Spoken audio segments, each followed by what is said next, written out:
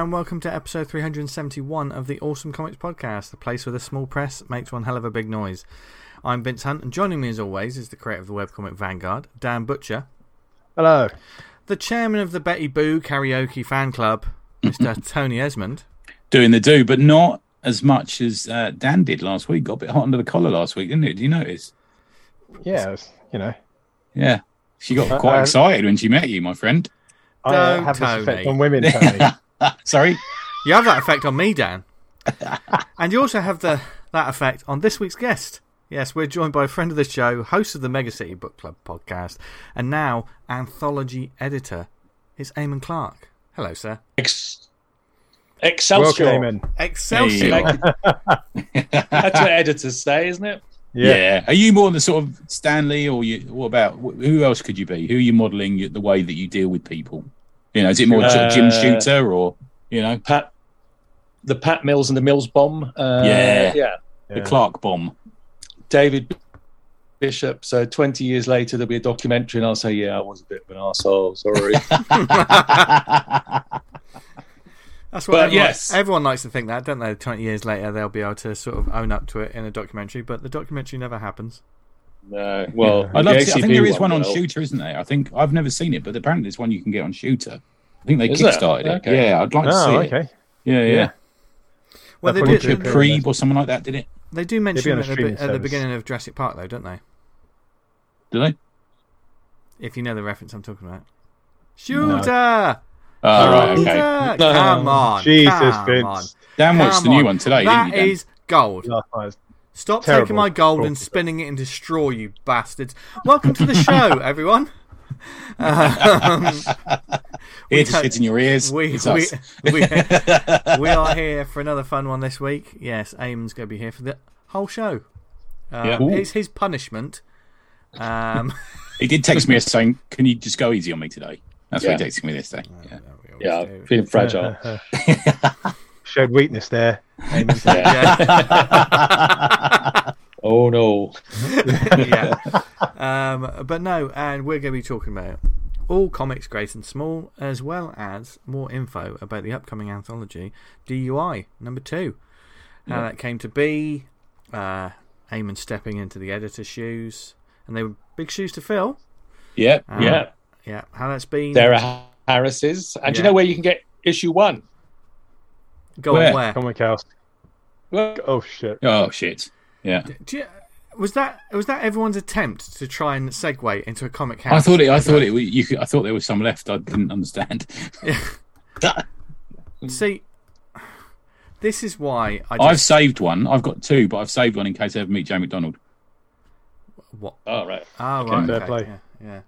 But if you want to read DUI number 1, you can find that as well as a plethora of other comics on our lovely sponsors, Comic House's website. Yes, they're an indie comic marketplace that loves indie comics as much as we do, as much as you do, because that's probably why you listen to this show, if you like independent comics, and probably just hearing a bunch of men ranting about something. But Comic House, if you go to comichouse.com, there's a huge selection of titles on the database. It's being added to all the time. If you self-publish, you can list your book on there. It's another avenue to start selling the books and get them out to a whole new audience, as well as the Comic House app. Yes, it's brilliant. It's like Netflix for comics, basically. It's £3 a month. You get access to an enormous library of indie comics that's being added to all the time. What's on there at the moment, Dan? Well, just checking out a new title on the app. It's called Submit or Die, Volume 1.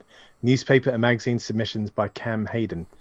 And the story synopsis goes, during the pandemic, I decided to start submitting cartoons to a bunch of newspapers and magazines. I'm making them for my patron site anyway. What's the worst thing that could happen? Getting a rejection? Getting ignored? Well, yes, in some cases that's what's happened. In other cases, I actually found some cool publications that are into taking my weird comics and putting them in front of people. Some of these cartoons appear in newspapers and then vanish forever. So I thought I'd collect them here.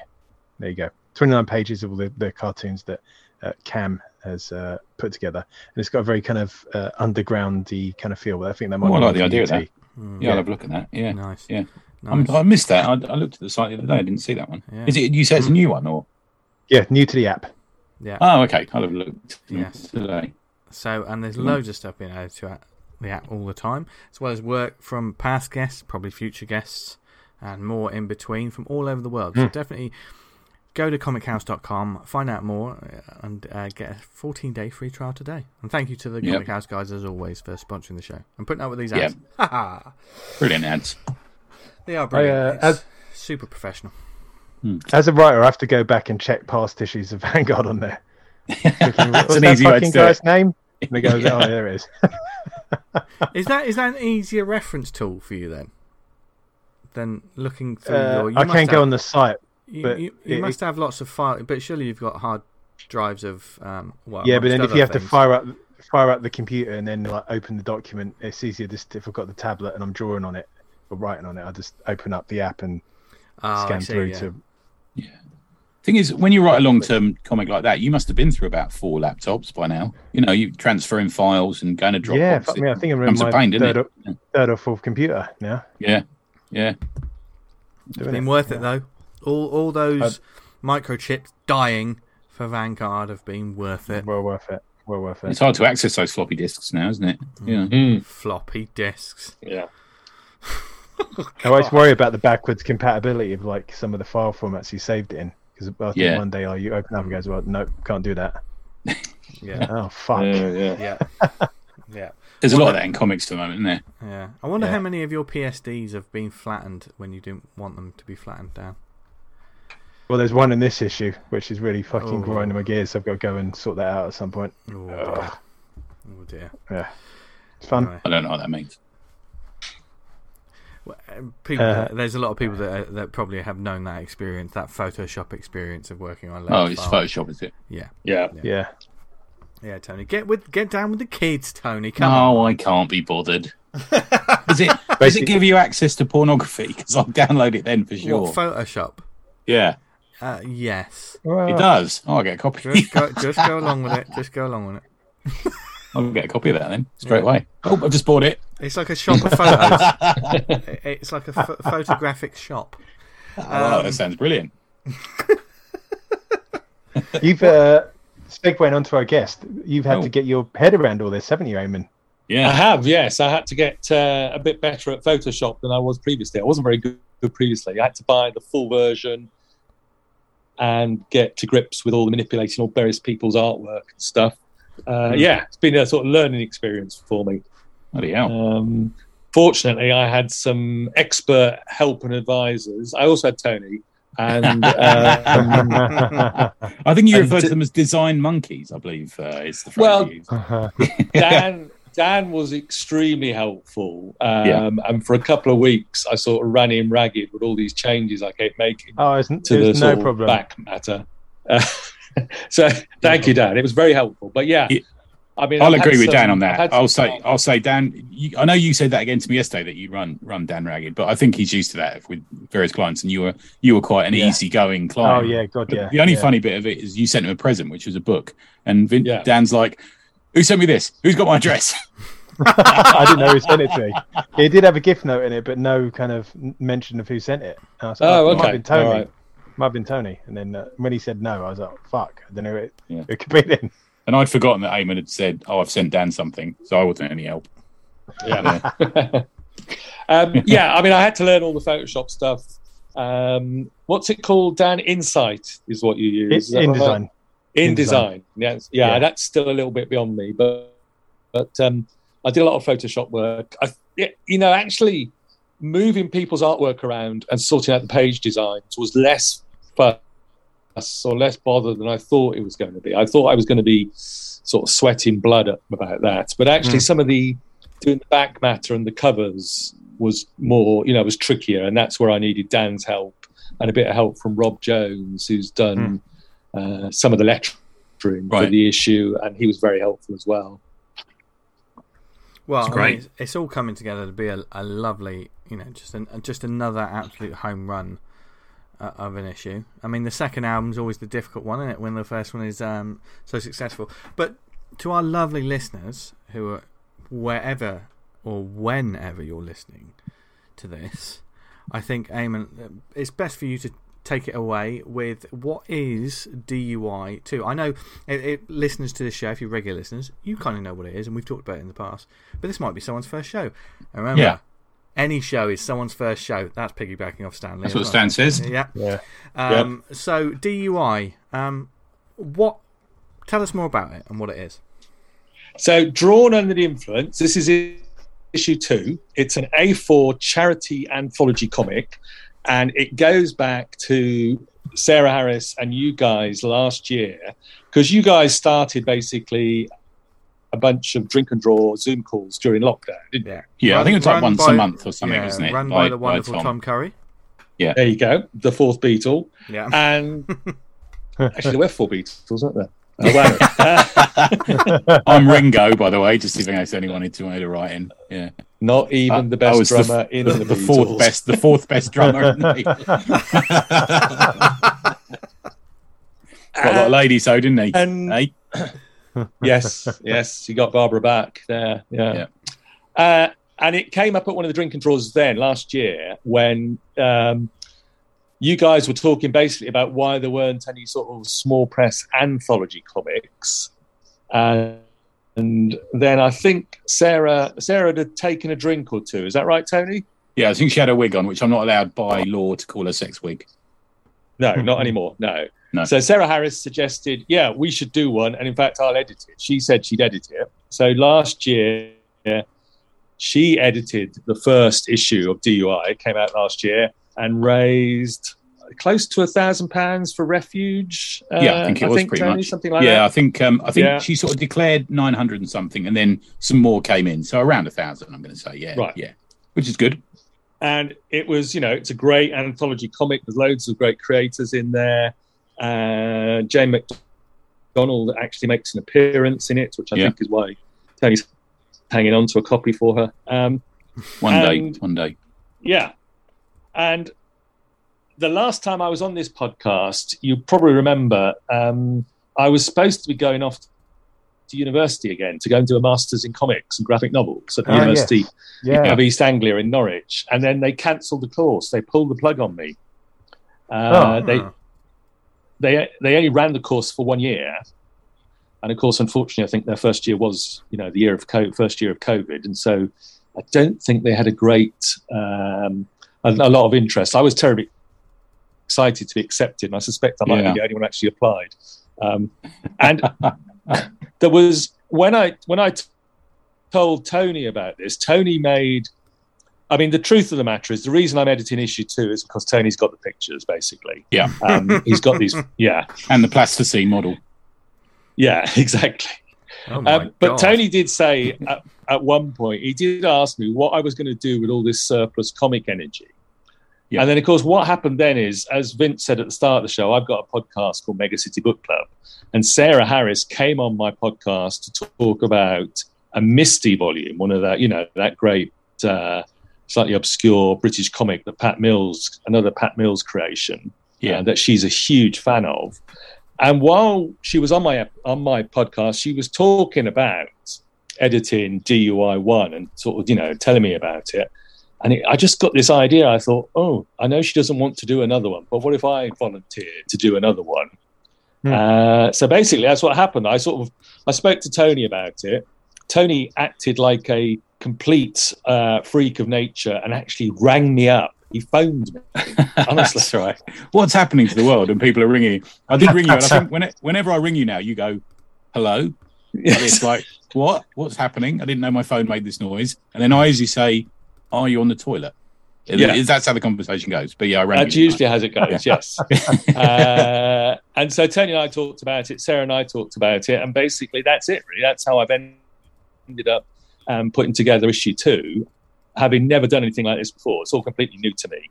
So I suppose the question is, have you been enjoying it, dude? Have you been enjoying doing it? Yeah. Oh, I loved it. Absolutely loved it. Good. There were moments when, I thought, oh my God, what am I doing? And is this going to work?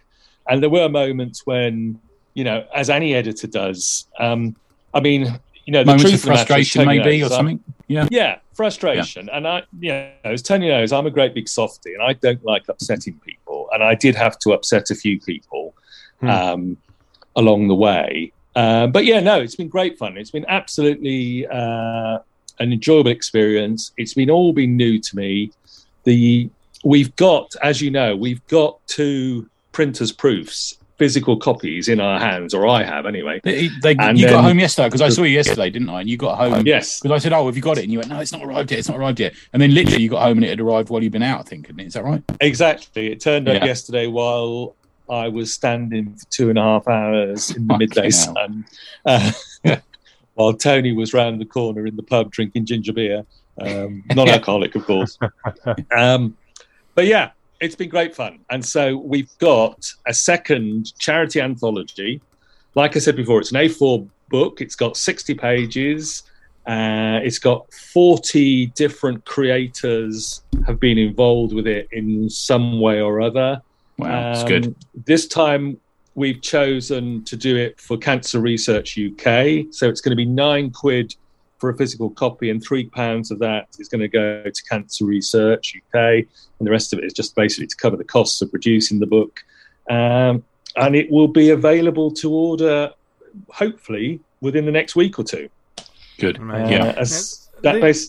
With it being a charity thing, this is something I think that some people need to bear in mind, because when they hear anthology or accepting submissions or all of this stuff, you're no doubt just going to get inundated with lots of different stuff, or people have got something a story they've been thinking about doing for ages, or something that they've had on the boil, or this, that, and the other. But I think when it's a charity book, I think that should affect how you go into it, because me personally, I'd be thinking it would be quite important to me that it's a charity book. This isn't a get my work out there kind of thing. Do you know what I mean? Agreed. It's not this isn't a personal marketing tool for me. This is, let's do something cool and we'll be able to make money, for charity from it. Now, how important was the charity angle for you, Eamon, in terms of just thinking about the project as a whole, not in the way it affected your editing, but the fact that this was a charity book? Well, I mean, it's always nice to do something that you feel like the whole community is doing something to help raise some money. Everybody's doing it basically for the love of comics, as you guys everyone did it know. for free, didn't they? Everybody does it for free. It's all doing it for love of comics, and they're raising a bit of money for charity at the same time. It did. I mean, Tony and I basically were the editorial committee, and whenever I had a problem, I would WhatsApp Tony, and then immediately he would phone me on the toilet, and we'd have a discussion about it. I think, to be fair, I think you were the kind of, what I felt it was, is you would say, right, I'm thinking about doing this, just let me know what you think. And so you kind of made the decision. But I don't think I ever got to the point where I disagreed. I think everything you said, and I said, nah, yeah, quite right too. Or you said, this is a bit strong, what do you think of this? And I think, yeah, that's not right. I don't think we ever disagreed. And I think you had your mind pretty much made up. You just needed sort of a little bit of confirmation from me, I suppose. I mean, Tony's produced comics, and all you guys have, and he knew more of the nitty gritty about it, and he backed me up on stuff. I mean, there's two things. Firstly, was we said it at one of the drink and draws when we launched it. We said we're after new stuff. Yeah. We're not after the script that you've had rejected, by everybody else. And I don't think we were as oversubscribed as Sarah was last year. We were oversubscribed. Yeah, I think with the Sarah one, I know she put it out on Twitter, which I think you might be getting onto in a second. We had a lot of people just come out of the woodwork and say, I'll do it. And you're thinking, you've never come to drink and draws. You're not really active in the community. We've never met you at a convention, for example. It's probably just chancing your luck to try and get in a comic, a bit of self-promotion almost, I think. Yeah. I mean, the next morning, because I think if you remember, Tony, I said it at the drink and draw on the Friday evening, and I think the next day I was off to Cornwall for 2 weeks, and I think in the morning I'd had 4 scripts sent to me already. Right. It's like, blimey, that's quick, guys. Where were you keeping those? So, we were after new stuff. And then the second point about doing a charity anthology, which Tony's already alluded to, I think, is that some of the stuff, I think it's a teen plus rated comic. Yeah. The the thing we said on the Slack was it's a comic by adults for adults, but by adults who might want to show it to their mom. And we did get a couple of submissions that were a bit too much, weren't they, Tony? I think. Yeah, the way I thought about it, I remember now when you sent them through to me was like, you've just been watching The Boys. Is kind of how I thought some of them come across a bit.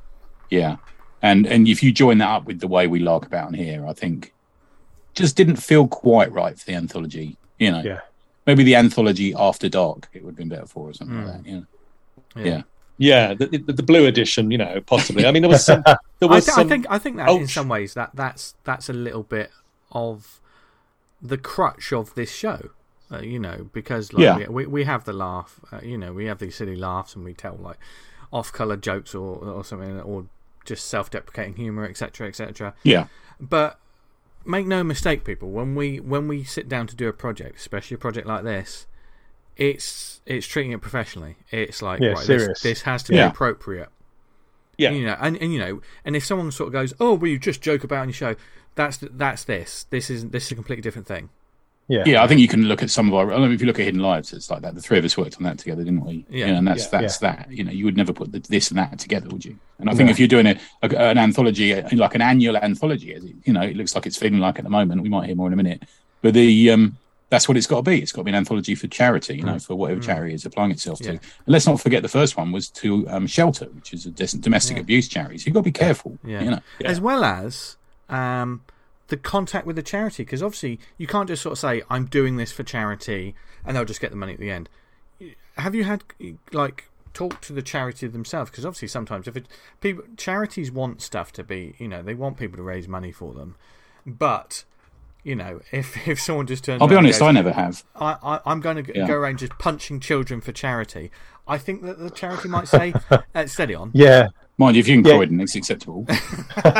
You kind of, you got to kind of have that in the back of your mind that would they want this? And would they want it? It's kind of where I think about it. Yeah. Do you ever find it weird when you kind of suddenly have to switch? Because we treat making the comic and editing the comic like seriously, but sometimes when it's like, oh fuck, this has got a bit heavy now, and you have to kind of bring in like real world job skills, if you know what I mean, to talk to people or communicate with people and say that this ain't right. And I've been through scenarios myself like that, and I always kind of, it's a bit of a kind of a splash in the face of cold water when you have to make that switch. I think you've got to stand up and speak about it. I think having applied to anthologies in the past and just been ghosted by them, I think that's probably worse. I'd rather someone just said, I'm not going to take this. It's just not right for the issue, or we've got too much. Right. Tell me. There's a way of responding, isn't it? Of saying that we liked it, but it's just not right for this. Good luck in the future, blah, blah. Yeah, and we did a fair bit of that. I mean, as I say, we didn't have... I think Sarah had a load of, extra submissions last year. We did have more than we needed, and we did have to have some sort of careful, polite conversations with people and say, we don't think it's quite for us, but thank you. And Tony and I were in various WhatsApp and messaging groups, and we had a few sort of moments where we were being very trying to be very diplomatic and polite about stuff, and you've heard it here, folks. You've heard it here first, folks. That was me. Tony was polite and diplomatic, and of course I also had to edit people. Yes. And I was thinking about this recently because, of course, Alan Grant died, and there's that famous story that Alan Grant picked an Alan Moore Future Shock story off the Slush pilot 2000 AD. He was the one who identified him, and then basically wrote back to Alan Moore and said, "Yeah, we like this, but 30% less words." And I did feel like that sometimes. That saying to people, yeah, there's an awful lot of words here. I even cut down Tony's script a bit as well, and Tony was extremely good about it. Tony said, "Well, you're the editor. You can tell the truth, Eamon. Just look. I know he's here, but don't be afraid. Don't be afraid." No, honestly, I believe if you're the editor, you're the editor. Do you know what I mean? Yeah. And I think it needs to be done more. I think Eamon absolutely applied himself to each story and each panel and each sequence of panels, And I think you've got to do that as an editor. There's a lot of small press editors in, apostrophes who don't do anything. They just go, yeah, that's lovely, And I think you need to apply yourself to the strip more. Yeah, and he certainly did that. And I like that. I like having an editor's thoughts and opinions, and what he says goes, or she says goes, you know? And also, like, you're in control of the final quality of the piece.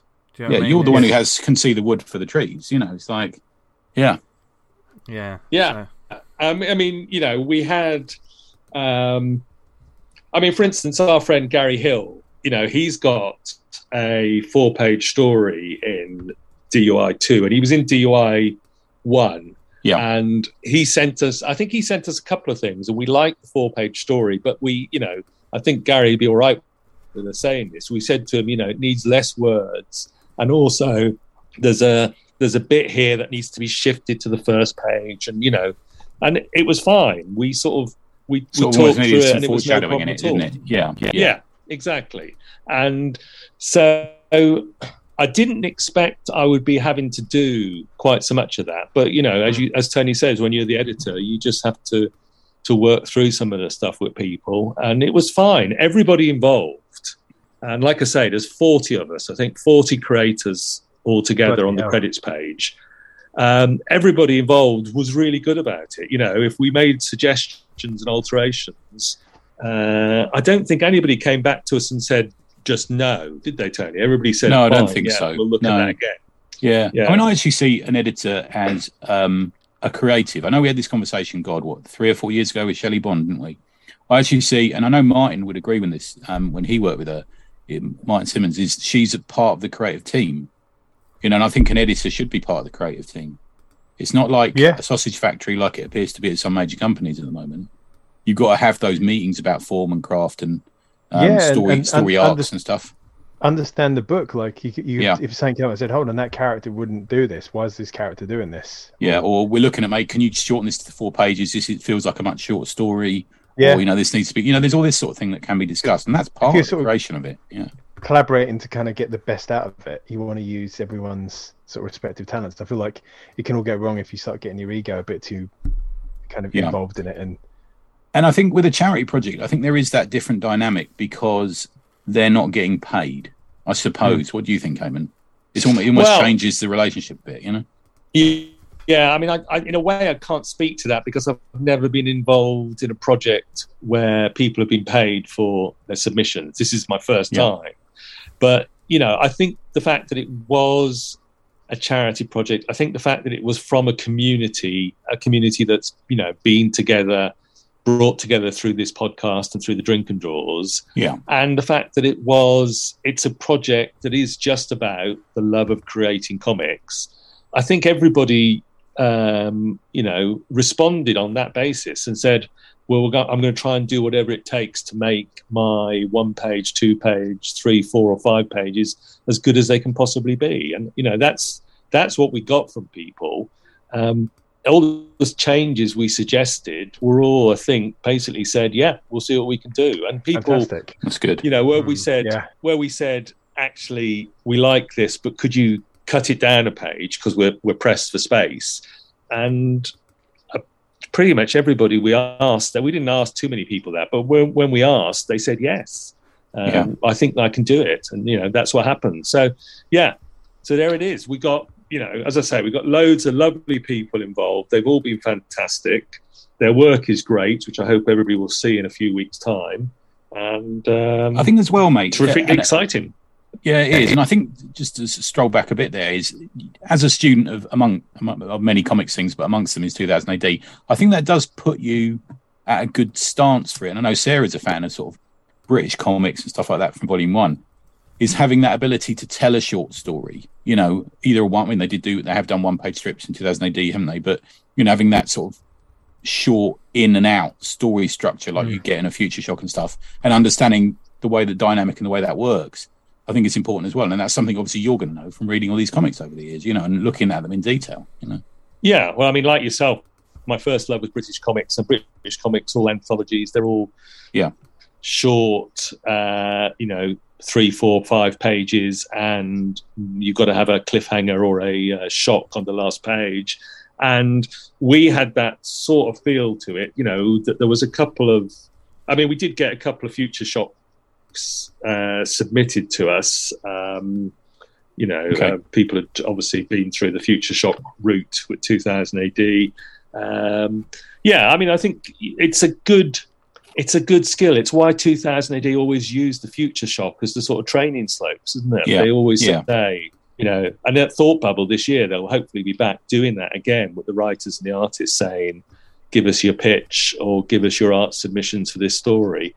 Because it's real, you've got to sort of be very sort of precise, and there's a particular rhythm to it, isn't there? There really is. I think that's what it is. It's finding that rhythm and being able to deliver something in a short number of pages, because we did say the maximum was 5 pages for any one strip, and actually there is only one 5-page strip in the comic. Everything else is 4 pages or below.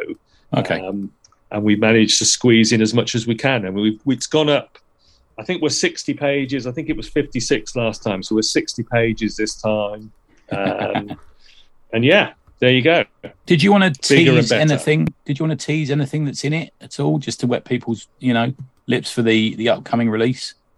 Well, let's just pick out a few bits. Pete Dorey has done a 2-page strip, which is an idea of what would have happened if the TV show Arthur of the Britons had been in Looking magazine. That's great as well. Yeah. It is great. We've got both the Edwardsons. We got Damien and H on separate stories. H is working with some hack, some degenerate Tony something or other. Yeah. Although H main. I say H is up, but it's just gone from strength to strength. Yeah, there's the storytelling in those panels, and it wasn't an easy one. It was a point of view from someone at almost one person, and she's really pulled it off. I won't ruin it, but very good. Yeah, I mean H's work is very spectacular, and it's been picked out by none other than Pat Mills himself in his review. There's some. Alan Henderson's in there, Gareth A. Hopkins. There's a lovely 2-page black and white strip by Johnny and Penny Cannon. Johnny Cannon, obviously, friend of the pod, and Penny is 6. I think you're right. Yeah, he was laughing. I was chatting to him the other day, and he was saying he treats her like Howard Chaykin would treat one of his assistants. He just sort of shouts at her about the art. Yeah, that's a lovely little story. That I really did like that. Yeah. Who else? Jason Garrett Lee. There's a that's wonderful lovely. strip. That's really good. Yes. Yeah. There's a wonderful strip by Dave Livens at the back. Dave's great. Yeah. And then there's also, what was the other one I was going to mention? We mentioned Gary Hill, because I think, to go back to Gary for a moment, this is only his second one he's had published, I think. Is that right, Tony? So I think you're right, man. Yeah, I think so. He's written a couple. I know he's talked to me about a couple, but I think this might be his second published. Yeah. So that was great, and of course, there's also there's a John Ottaway and Paul Moore strip, which is entirely about what a pair of bastards they are. No, to be fair, you did send that to me, and you sort of held your breath, but I'd seen it previously. I think it's brilliant. Yeah. Okay. So that was one of the ones I had to clear with Tony. Can't think why. There's lots of great stuff in here. There's a very visually inventive strip called Woogle, which was really impressive, the way that sort of works. And of course, the other thing that you have to do as an editor, which I found out, is some of these stories demand a sort of page turn for a reveal.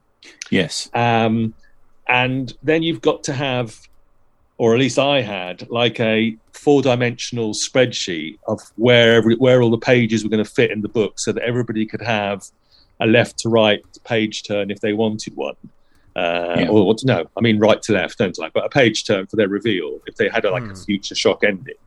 So that spreadsheet became very complicated for a while. Yeah, running orders of anthologies is a really important thing. We talked about it recently, V, didn't we? With Hidden Lives, is you've really got to paste what you've got and split up similar styles and similar themes, maybe. And it's a really important thing, I think. Yeah.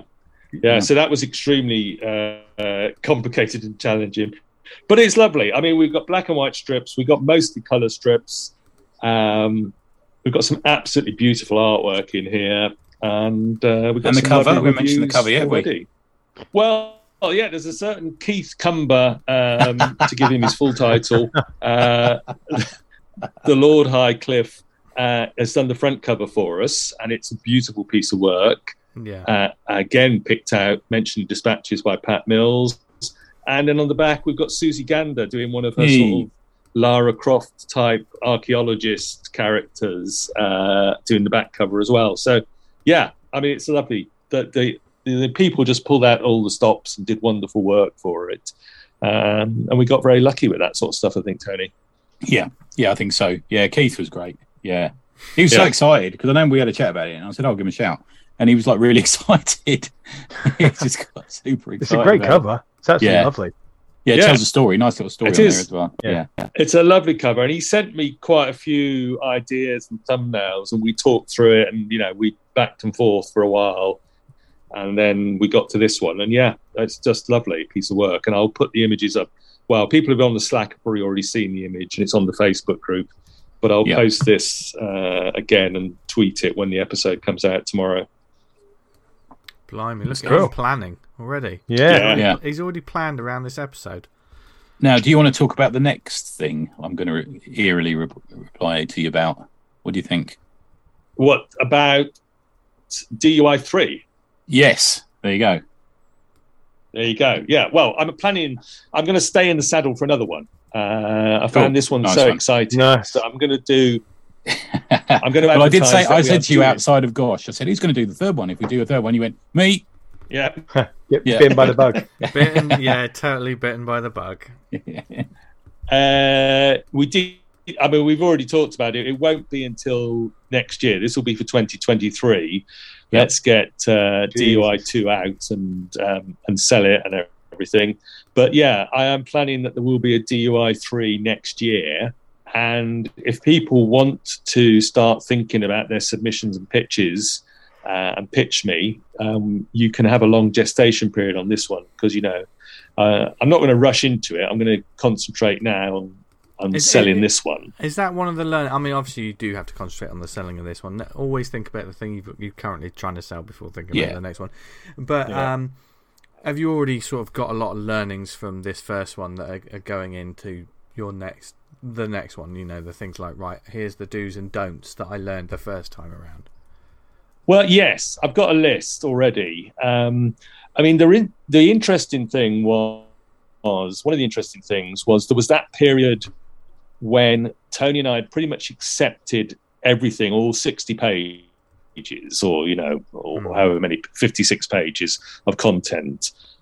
We'd accepted all of those. And then basically people had about 2 months to go off and do it and actually produce the strips.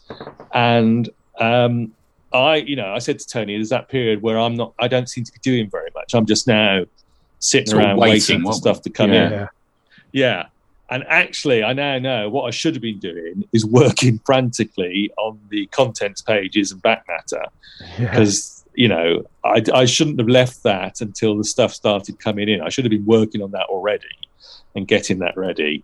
But we got to our deadline and most people managed to hit the deadline. I think, we had a couple of people who were a week or two late, but it wasn't a big deal because I was too busy frantically trying to put together the back matter. So I've learned that. I've got to be working on the sort of the extra features, as it were, or the outside of the book. While everybody else is working on their strips. I would say to people, if they're working on a strip, this is for writers and artists, think about your title logo. Don't leave the title logo until the end. Okay. Think about, if you've got a new strip, you've got a new story, think about who's going to design your title logo and where it's going to go on your first page. Because we had a couple at the end. We're like, well, have you got a title logo for this? And they go, no. Oh, okay. And but had they put the space in for it? There was space for them, and we managed to sort them out. And Rob Jones was helpful because he did, as you know, like Dan, he did some of the lettering. Dan did some of the lettering, and we had space to drop them in. But think about those in up front. I think would be, design your title logo. Who's going to do it? Where's it going to go? I mean, some editors work in. Yeah, leave space. I mean, editors work in different ways, Eamon, and having watched you, some of what you've done on this one, how do you want it done? So we're going to go into, this one's going to come out. Hopefully, it'll be very successful, and we're going to go straight into the third one. So the way you work it, you wanted pitches. Do you then want samples of art, and then you want to be updated as it progresses? So say it's a 4-page story. Do you want to see page 1? Do you want to see page 2? How do you work as an editor? Because editors do it differently. Some, depending on what the project is. Sometimes you don't just send people away to come back to you. Yeah, that's very interesting. I think this time it was basically I sent everybody away and said, "Come back to me when it's finished." But right. I think next time what I'd learn from that would be to say, send me the first page as soon as you can. Particularly if we're going to have to find you a letterer, because I wanted to get those pages to the lecturers as quick as I could. Yeah. And I mean, as you know, Tony, we had some of the ones, it did work out that some of the ones that needed lettering was sort of like turned out to be some of the later submissions, and we could have done with them earlier. But yeah, I mean, what we'll be looking for DUI 3 is just like initially your pitches. If you're teamed up with an artist, if it's a writer or an artist, or if you're doing the whole thing yourself, obviously we'd like to see some thumbnails or some character sketches from the artist as part of the pitch. If you're an artist and you're looking to match up with a writer or vice versa, then just pitch us. And we did some matching up this time. It didn't, we had a couple of people who sort of, we didn't quite get the initial matches right, and then we managed to get them matched up, and that worked out okay. But it was an interesting dance card, that wasn't it? Yeah, that was. It was, yeah. Could you say as an artist, say I like drawing horses, or I hate drawing boats, or whatever? Would that be a welcome sort of? If an artist was sort of saying I want to get involved. Or maybe it's I like drawing action or sci-fi. I'm not really into drawing the more sort of personal stories. Maybe something like that. I think is definitely useful. I would say. Yeah. And I mean, one of the artists did say that to me. They said, I don't do this sort of stuff. I do more this sort of wacky science fiction. And so we found them something else. Oh, cool. That's the sort of stuff we'll be looking for. I know one of the experiences Sarah had when she did hers is she had people who, when the names, when it was announced, they literally, I think it was a writer contacted about 4 artists and asked to work with them. And I think it's fair to say we'll probably just have one input per person. So if you're a writer, you'll write one story. If you're an artist, you'll probably draw one story. Yeah. Is that a good thing to say, Eamon? And you'd match them up. Yeah. And I mean, I think don't be greedy, I suppose. Be fair. I think it'd be fair to say that we're only looking at, apart from obviously the letterers, but we're only looking at one submission per person. And we would try, if possible, to give first dibs to people who are part of the community but haven't been in it yet.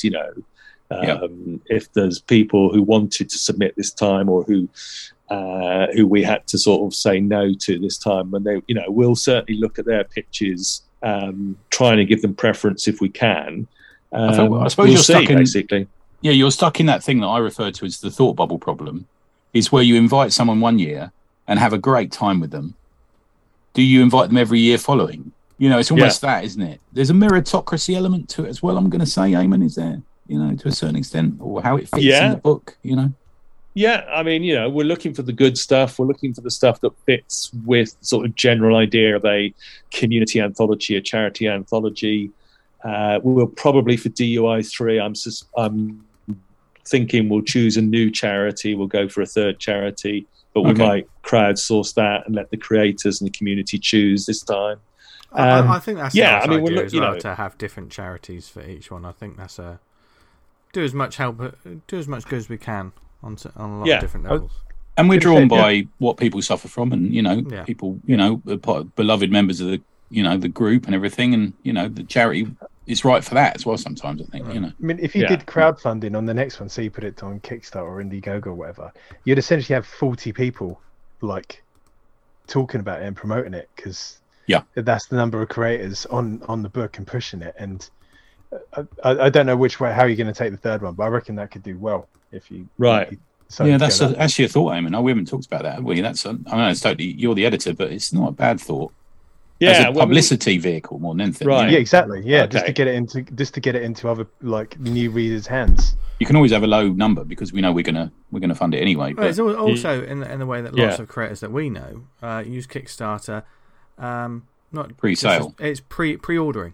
Rather than like, this will help get the book made. We're going to get the book made, but let's just get some more eyes on it. I guess that's a good way. Just get into more people's hands. Yeah, and then that makes more money for the charity. Yeah. Oh, that's very interesting. We will. Yeah.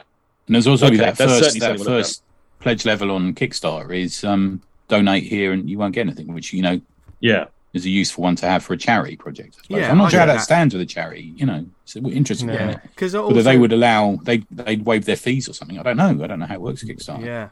Yeah. I fucking hate that first level. Yeah, I do as well. Give me a pat on the back. I'll wave to you from afar and you won't see it. Tickle my balls. Just give me £5. Just give me £5. What, £5? I don't even feed myself for £5. Anyway, now here's an important question. I've got an important question. Eamon, I know every time I say this to you, you go, no, like this. This is the... here we go. You have to write something for Volume 3. No, I don't think so, Tony. Honestly, I don't think the editor should put something of their own in. I'm with the Alan Mackenzie sort of 2000. Can we have a letters page where you reply to them? Then can we have a little bit of a Tharg input from you in some way? We could. You know what I mean? We could do the made up letters. Yeah, we could do You could send in some of your reminiscences and experiences, Tony. I was on this. That'd be lovely. And sat at the back for a longer ride. I mean, the only way I would write something for it is if we're desperately short of material. But I'm hoping that we won't be in that situation. I can't see that again. We will have. We'll have plenty of people wanting to do a short, 2, 3, 4, 5 pager. I'm going to write a story about Eamon. What should I call him? Eamon Holmes. He looks a bit like you, and we're going to live draw. We're going to live draw you. He doesn't. He's a very hairy man. I just have to set our lovely listeners straight. It's a visual. It's an audio medium. It's fine. Visualize him. Yeah. But I might write a story about you, and then you can do some dialogue changes, or just throw in the bin. Right. He's gone quiet. I mean, already as an editor, he knows exactly how to deal with you. He knows that's not happening straight away. It's just Eamon's no. Yeah, I knew you'd say no to that. Yeah. Well, I mean, I will, going back to something we've talked about already. If we talk about your script for DUI 2, Tony. Yeah. Because you've got, obviously with Adam, you've got Dirty Basement out at the moment. Yeah. And you're able to write a different type of script for a different type of comic, basically.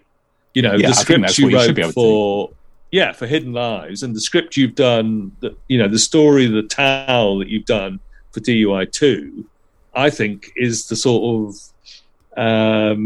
it's a sort of personal sort of moment story rather than featuring, shall we say, somebody getting their, being beaten to death, beaten to death with their own penis. Well, I think I'm a great believer. I mean, I kind of like to write different stuff. Like I wrote kids comics for a while, didn't I? As well, me and you, wrote, And I think that's important as a writer. You can't just write one thing, I suppose. No, yeah. Which means apply yourself to a comics anthology that is to raise money for charity. You should be applying yourself to that. Yeah. But to go back to the editor submitting stuff, I would like, and I know Sarah would like to. She didn't really have time to do anything for DUI 2, so I'm hoping that Sarah will pitch something for DUI 3. Yeah, it does mean if you don't edit number 4, you're going to have to do that. That's We want you Yeah, contractually you're obliged setting to yourself do up it. there. If you ever stop editing it, Yeah. then and there's another one. You have to do something. Let's get DUI Legacy. 2 out. There we go. Yeah, There back we in- go. and then get Story and then about get Boney set up for Desmond. Here he DUI comes. 3. Boney Desmond.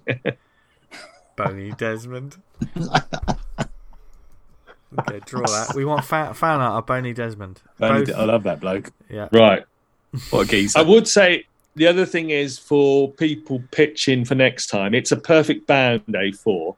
So you do have to think about the sort of, the spine doesn't lie flat. So if you're, for instance, I would say, although we've got away with it, I think, with Johnny Cannon's story, but I would say don't do double page spreads because they don't really work in a perfect bound book. And also, A4 requires more panels per page. Don't forget that. It's not like an American comic we can get away with 3. Yes, there's a lot more bloody stuff to play with, isn't there? Yeah. Space-wise. And on the Slack group and on the Facebook page, you can find the templates that we used that Sarah created for DUI1, and we used all those. They were very helpful. I mean, I would say, shout out to Sarah. She was very helpful about wasn't she? Getting me all the files and everything I needed. Dan was extremely helpful. Rob Jones did the lettering and some of the design work for us. Yeah. Simon Russell was a very helpful guy as well. Rich at Comic Printing UK, he's been giving me lots of advice. And you got a cracking introduction as well. We got a forward from Vince himself, although, talking about deadlines, we did have the joke that Vince was writing the forward for DUI 3. This is funny, Eamon, because that's the first time I've fucking heard about this. Well, you didn't. It don't fucking matter, mate. You marked your card. Vince, you do it for 4. I'll do you for 4.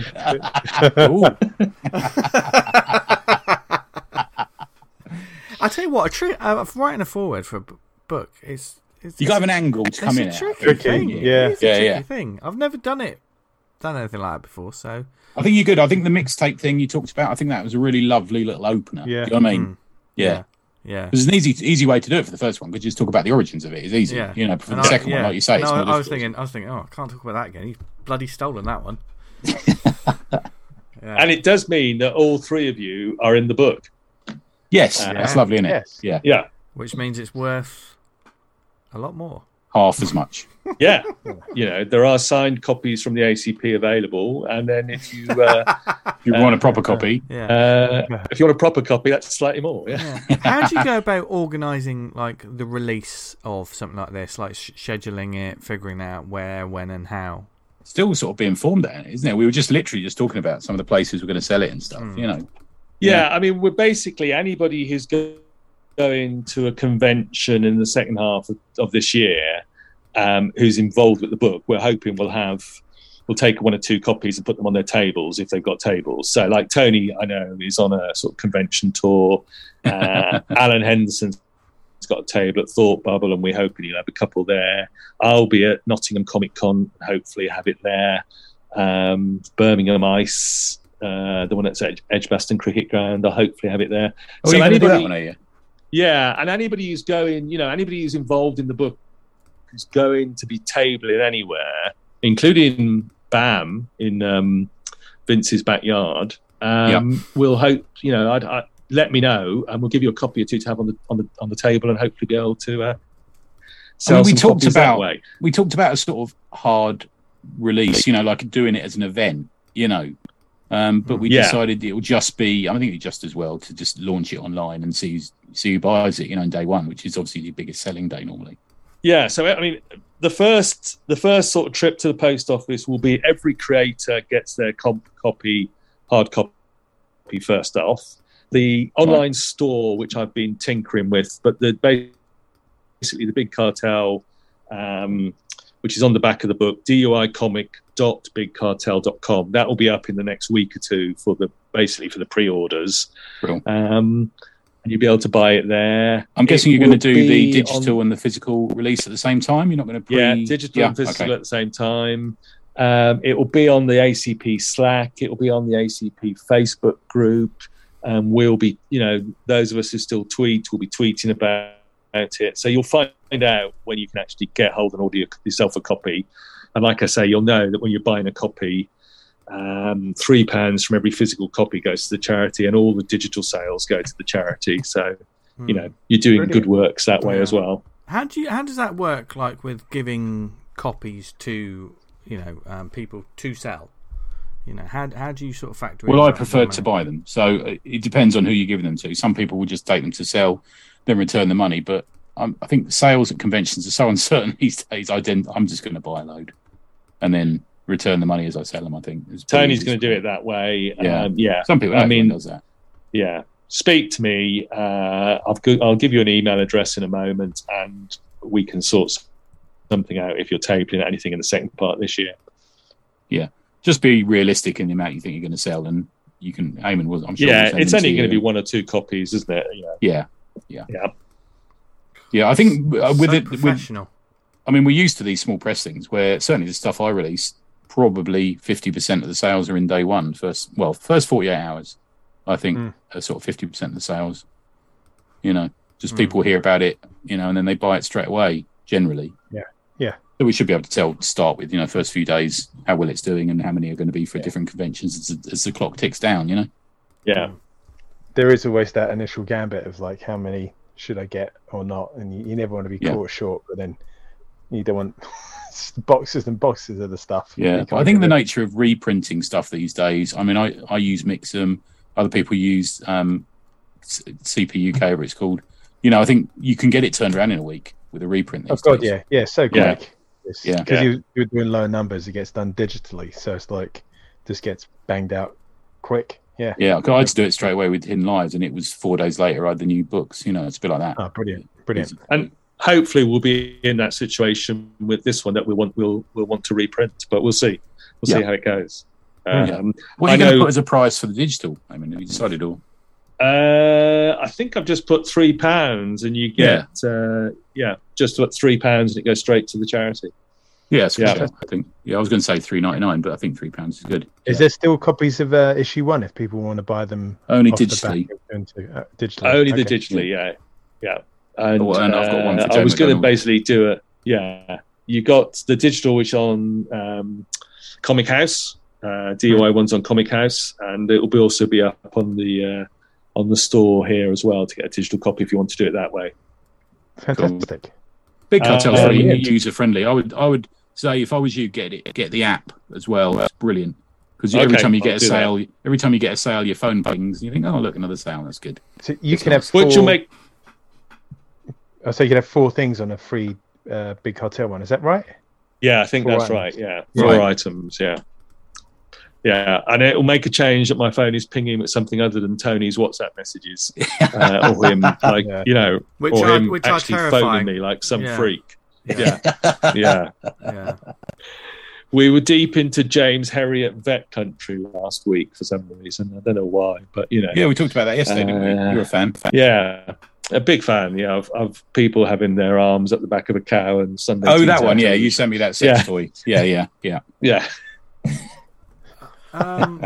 Dear Lord. Dear, where do we take this now, Dan? That's what your neck of the woods, isn't it, Vince? Just it's in the country. He can see a field. What the fuck has happened this week?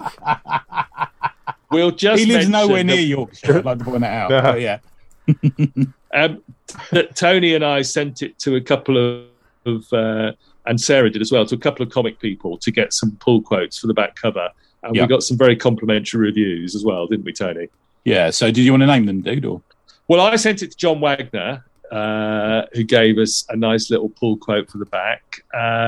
Sarah sent it to 11 O'Clock Comics, and they mentioned it in dispatches at the end of their last week's episode. In your travels, they do at the end of the show, and it made the show this week. Oh, fantastic. Yeah. And we're hoping that they might do a full review when they've actually got a physical copy, because you're going to take some copies over to New York for them.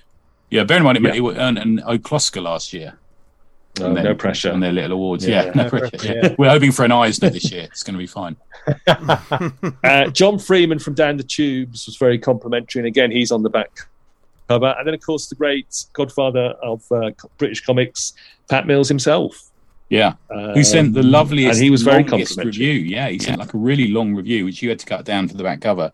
But yeah, you know, sometimes you send these books out to people and they go, "Oh yeah, that looks nice. Oh yeah, lovely package of stories, you know, with original content." You think, yeah, whatever, you know. But it was almost like an essay, wasn't it? We got back, Yeah, we put the full reviews on the Slack group, and I've also sent them to a couple of the creators who aren't on the Slack, but who were mentioned in dispatches by John Freeman and by Pat Mills. So John was that great. was really nice. Yeah, John literally said to me, "When do you want it by?"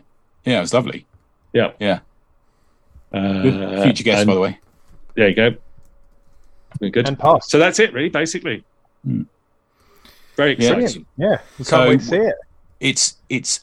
So you've had the proof copies, and it's at the printers imminently. So there's a couple of tiny things I want to just slightly move around, and I'm just talking to Rich at CPUK about that. And then basically it will be going to full print, and then the next thing that will happen is all the creators will be getting a message from me to ask him for postal addresses. Apart from Dan, because I know where he lives, and the drone is hovering overhead. The webcam's open. And that's what will happen next. And I'll be sending out. Hopefully, it won't be too long before the creators actually get a physical copy in their hands. And then the digital store will be up as well, and it'll all be happening. And very exciting. And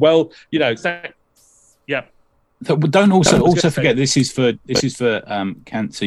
Was it Cancer Research, isn't it? UK. Cancer Research UK. Yeah. Now you can buy a copy and you can donate at the same time, but you can just donate.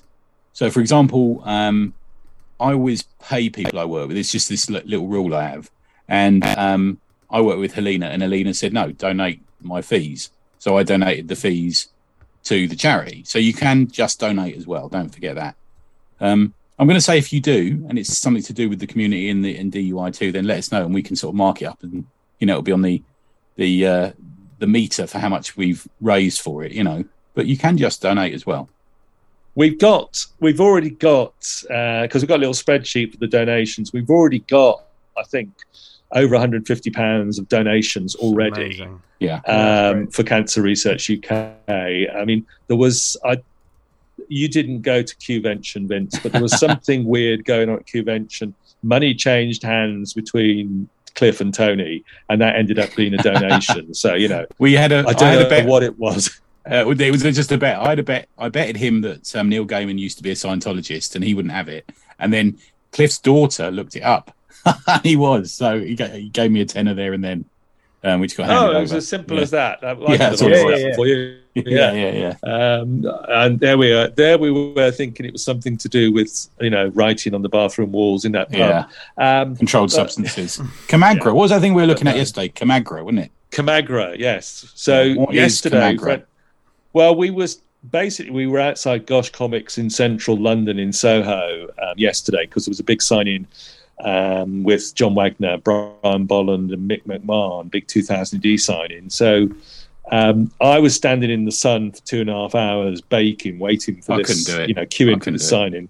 Wow. Tony went for a quiet drink, but he did come and join us for some of it. And of course, Gosh Comics is right on the edge of Dirty Soho. The old Soho, Dirty Soho, which is now mostly cleaned up Soho. Yeah. But there is one shop directly opposite Gosh Comics which advertises a range of supportive herbal remedies, one of which is called Camagra. Yeah. So we were speculating. Did it work in the end? Did you try it? Or? So far. I mean, I'm waiting for it to wear off, but get some ice out of the freezer. Stick a couple of pizzas either side of it. That'll work. It's fine. Yeah, it's been 12 hours. Yeah, cooked or frozen. Don't look up the word priapism. Okay. Oh God. The more He's you know. medically trained. It's all right, Vince. It's a medical term. Yeah. Might explain a few things, Vince. Oh, Jesus Christ. Right. I don't know how I feel about this week's show. Just remember, wonderful creators, well done. Sarah Harris, who kickstarted this whole thing, started it off. Thank you to Sarah and all the wonderful creators who've been so sort of helpful and supportive of this novice editor, as we've hopefully nearly there. We're actually, getting the book into people's hands. But this was just practice for next time you're going to properly go hardcore on people's asses and their comics next time I'm here. Yeah, Where's my pages, Esmond? Yeah, it's going to be a bit of that, yeah. Get me pictures of Spider-Man. Yeah, just screw it up and throw it in their faces when they bring it in. That sort of thing. Let's keep posting that GIF from Miracle on 34th Street. With the whip.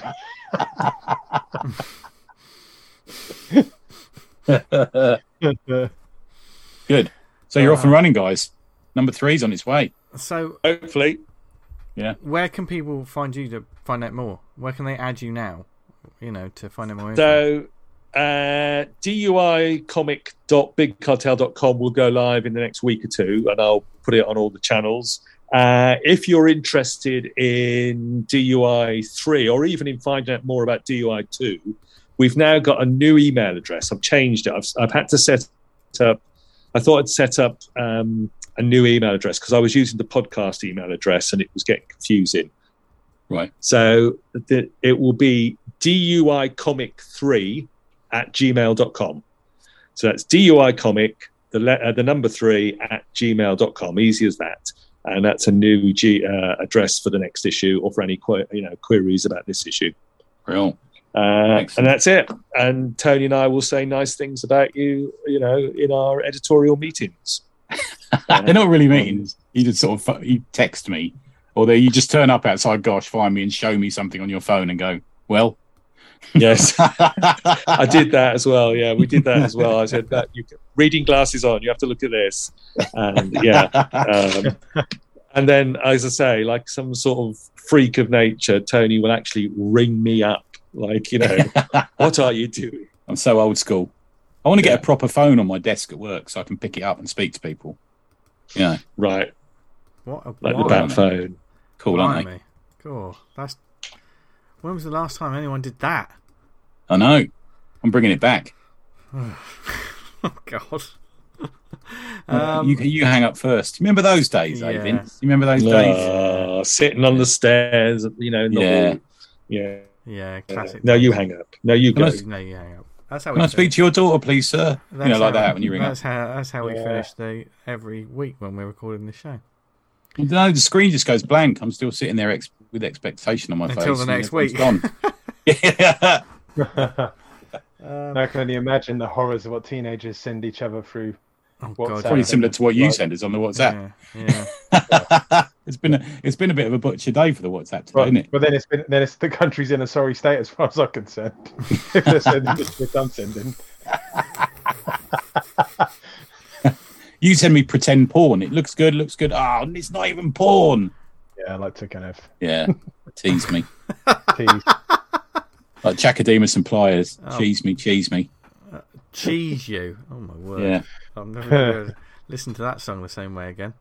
Like you listen to it all the time. Imagine you bogling about your house. I do. That's my answer sort of message. Yeah, that's my ringtone. Cheese me. Cheese me, baby. Until I lose control. like I do every week of this show. But today's pod.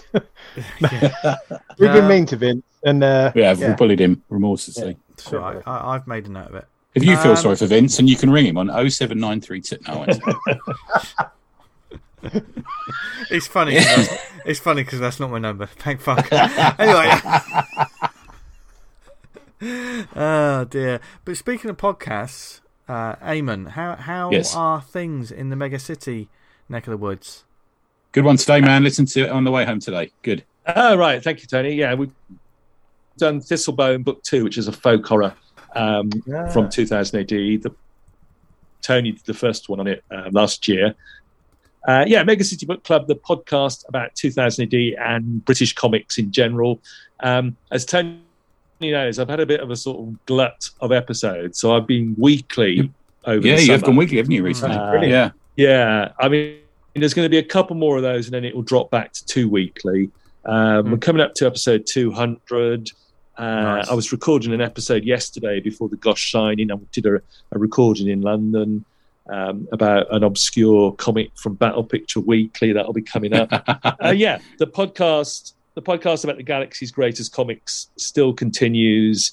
You can find it at megacitybookclub.com.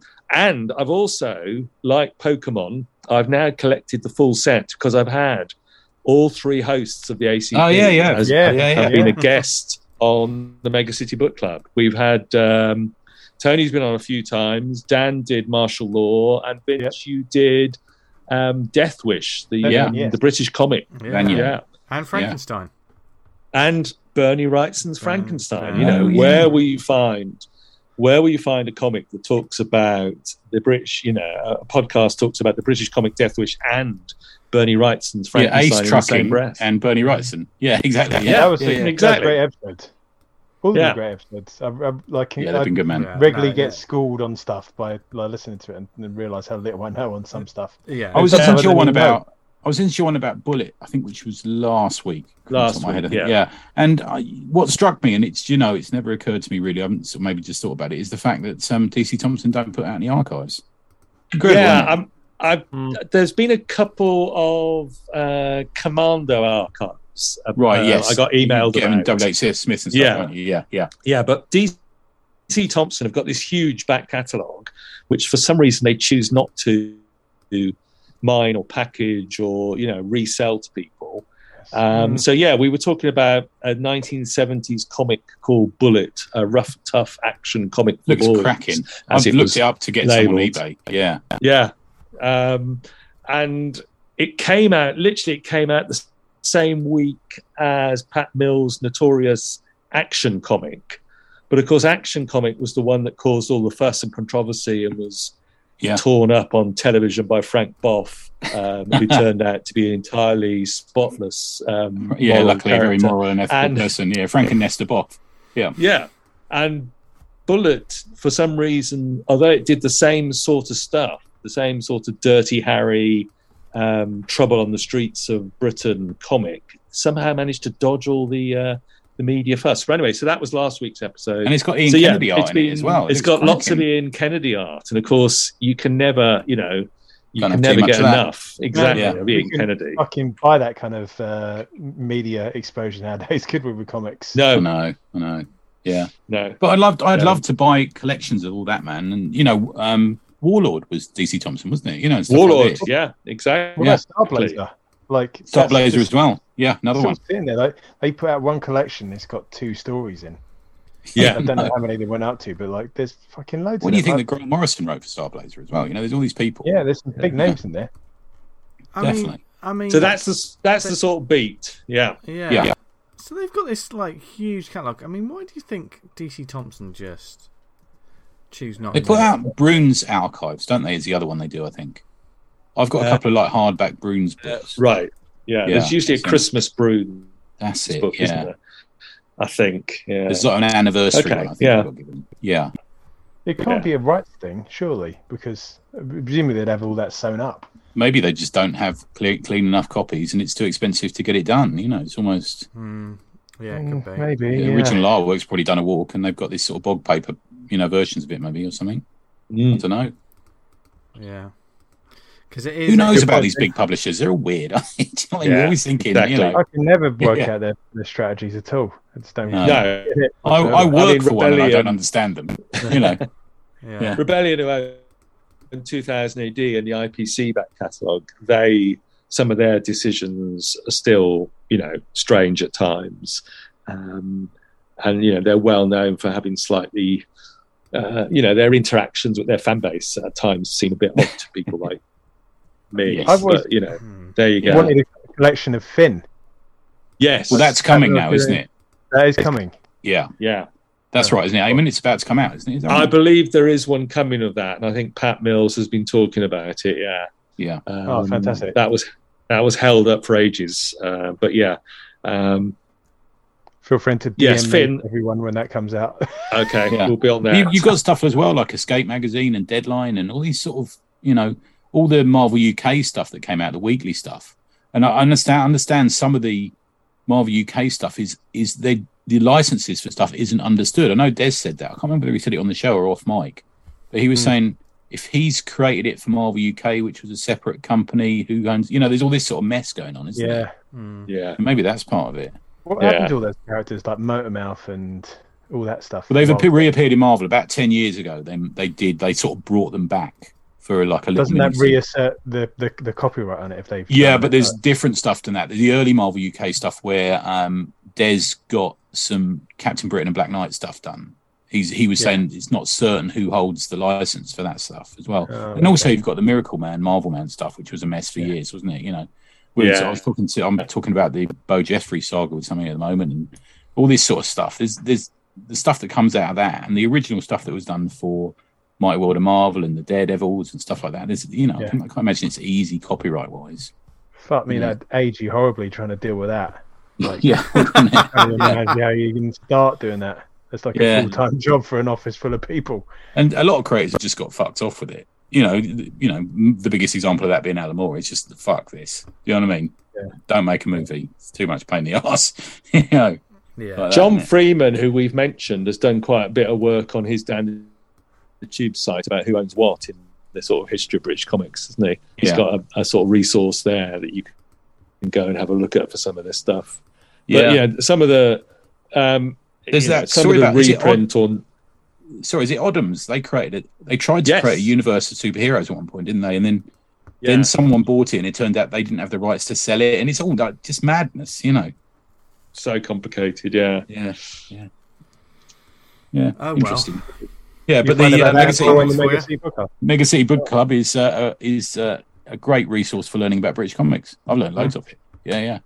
Yeah, thank you. Well, it still keeps going, and there's another podcast, A Handful of Dust, which is my Sandman-based podcast. Is that coming back, you were saying, is it? It's coming back because, obviously, on Friday, Vince won't have noticed this because the Predator movie dropped on Friday, but on Friday, Netflix obviously started the Sandman TV series, so we're coming back to talk about the TV show, although there might be some Predator talk as well, Vince.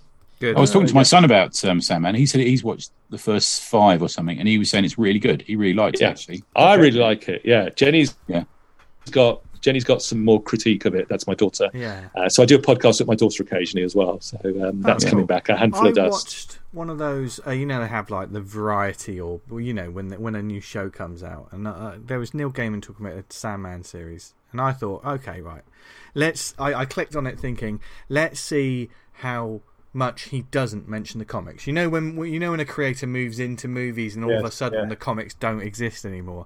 I thought, let's see if this happens. And he was all about the comics all the time in that. Well, that's good. Yeah, and talking about like the artists and the creations and the comic books. He talked about like the characters from DC that obviously that they used, and it was fascinating stuff. And I was like, it made me want to watch it more as well, because I was like, yeah, fair play, man. Do you know what it makes me think constantly is, I wish we still had Vertigo. Yeah. That's what it makes me think about.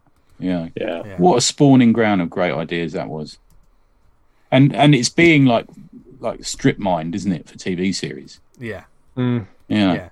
Because Vertigo, a lot of Vertigo series, I know this is a strange way to look at it, but it was almost like they were the best TV shows that weren't on TV, like in comic book form. Yeah. They weren't just pure ongoing, were they? No, they had a start and a finish and all that sort of thing. Yeah.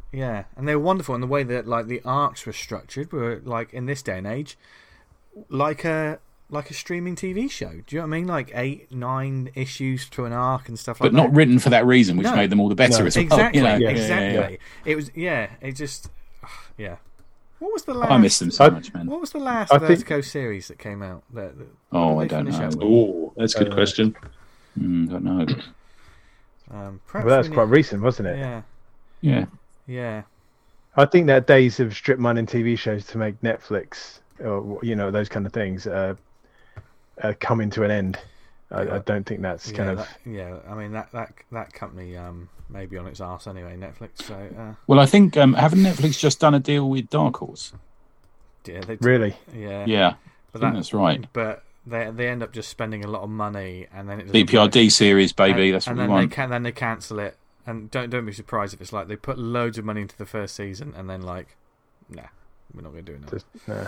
I know that's pessimistic, but that's the world of streaming we live in. They're just spending a lot of money on things that, and because they're short attention spans, it seems like the executives have short attention spans as well. It's not around long enough for us to. Well, here's an interesting TV and movie related question: if you can have sex with a woman, any woman who's been in a science fiction or TV series or movie, who would you have sex with? Oh God, I was just about to say an answer then. I thought no, I don't. Shall I give you my answer? Here we go. That Nova from Planet of the Apes, you know the one. Linda Harrison. Gee. Yeah, she doesn't talk, does she? A sexist would say. Yes, you spoiled it. Yeah, I mean the thing is, Tony, you got to be careful. There's only so many times you can say that joke before it just becomes something that you say. Bit known for, yeah. We're just talking about the personas we have on the show and how people take them. Yeah. There you go. And I turn around and Tony's shoveling his way down. Yeah. I get bored in my head. Yeah, Tony I told has you before. the thoughtful, generous, thought-provoking, sexist pig of the show.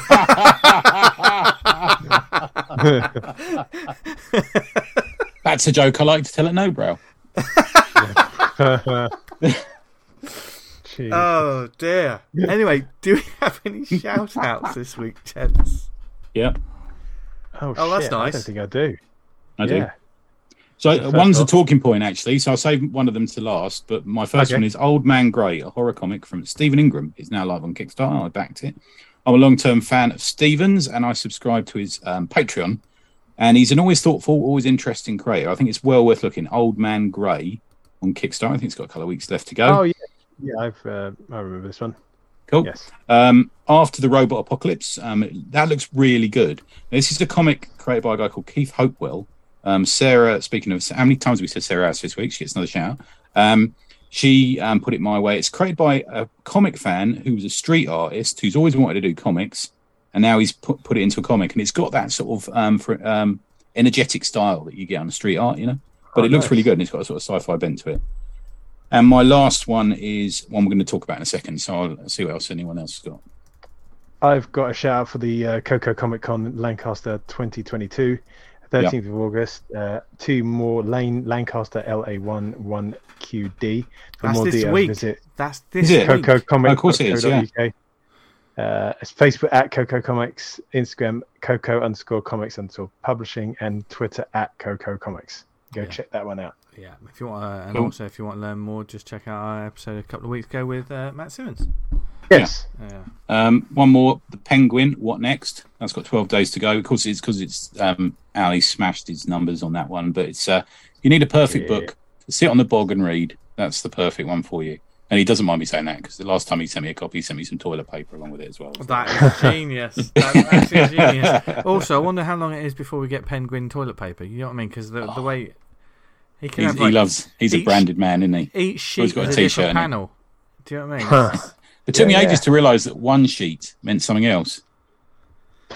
And the other one is the Brewgooders Beer and Comics Podcast Anthology. They're a Facebook video podcast that have done a comic. So good lads, put their money where their mouth was, and they've done a comic. So they could do with a little bit of help. Although they did a 2-month numbers on that, so it's got 42 days to go. Currently at 41%. So get behind that, and I'd back that one as well. I'm just pledging to that now. Good man, because I've had you on the show. Yeah, you've been on the show. Yes, I've been on the show. Good stuff. It's a total different beast when you're on video. Yeah. Let me tell you. Yeah, it's a bit weird, isn't it? Yeah. What have you got any shout outs, Simon? I've kickstarted or I backed Alan Henderson's latest Penguin, when I saw that. No, just shout out to all the 2000 AD people, all the fans who stood out in the sun yesterday at Gosh Comics, and shout out, I guess, to Gosh Comics for putting on the sign-in. That was a massive turnout, wasn't it? What a turnout. I think they were surprised at how big the turnout was. And we were talking about it afterwards in the pub. Yeah, all the way down the street. And we baked in the sun waiting for them. And we did talk about it afterwards as to whether, there's any way of, because I don't think many of us actually bought books from Gosh for that, did they? We'd all brought the stuff with us. But anyway, shout out to all the 2000 AD peeps yesterday, standing in the sun, and then we had a bit of a meet up in the pub afterwards, Tony, and we had a scoop or two, as my family would say. And you got a bit chatted up by the barmaid in there, I'd like to point out, Eamon. Yeah, it's a only because you and I were at the bar and the barmaid was talking, and you and I looked at each other because neither of us understood a word she said. I think there's a point when the piercings start to interfere with speech that you probably should stop. Shouldn't you, do you think? Yeah, I think you're right. Yeah. And other things, obviously. Such a pair of old men. Old blokes. I can already picture the scene as the theme tune from Lass of the Summer Wine is piped. I'm pushing Eamon down a hill in a bath. And, no, you're compo. You're in the bath, Tony. Come on. Yeah, I am compo. I love that. And Tony and I are that gift of blokes who think they put a flat cup on and they're thinking Peaky Blinders. But in actual fact, it's Last of the Summer Wine.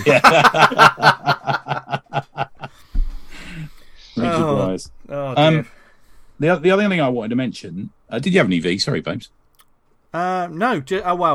BAM. Sort of like is happening 22nd of October in Comedia in Bath. Stay tuned for more information over the next couple of weeks. Maybe a poster coming soon as well. Good. Nice. Saucy. The other one I wanted to bring up is the announcement that Mark Miller made. This obviously friend of the show. Yeah. Not only is his new books are really good as well. I'm really enjoying his Magic Order and Prodigy and all that sort of thing. Really, really great stuff. And he's had a couple of big announcements this the last 2 weeks, including the fact he's got Pepe Larraz on one of his new books, who's MVP at Marvel at the moment. I've got to say, he's nicked him, isn't he? Good boy. But he's also taken some notice of the extreme pricing on comics at the moment. And he's made a point of this. For those who are on his mailer, you'll see he's pointedly gone for the fact that comics are overpriced. And as a man who's in the position to be able to do so, I know not everyone can, he's decided he's going to experiment by putting out the new series called Nightclub with Juanan and Ramirez for $1.99. So it'll be the usual size comic, usual length comic, but he's going to experiment for putting it out at $1.99. So good on him. Yeah. So I would say if you're in the position to get in a comic shop and buy it when it comes out, please buy it and show support for this attempt to try and bring comics down and thus sell more. I would also say that, and it sounds like madness coming out of my lips probably to a lot of people that would be like, oh, but you need to make money, blah, blah, blah. $1.99 needs to be the standard, or a lot of titles are just going to die. And more people will hopefully buy it. So the only thing we need to do is get people to realise that comics are that cheap. Yeah. Yeah, because everyone goes, I can't afford monthly comics. Well, this one you maybe can. What's that kind of thing of like the readership slowly contracting? So you put the price up because there's less, and then more people leave, so you put the price up. That way leads to the end. Like you can't follow that strategy can you? It won't work. You're not bringing in new readers. Yeah. And if one person buys a comic, what are you going to charge them for? $1 million a comic. It just don't work. Yeah. And if the fact is like, well, it costs more to print comics, like paper stock and stuff, which I understand, but why have your digital prices also soared up? Yeah, that's a good point. They got nothing to do with paper, so. This is ridiculous. I know we moaned about it before, but fucking buying a digital trade paperback for the same price as the physical one. What? Oh. Don't get that. You know how I feel, girlfriend. Yeah.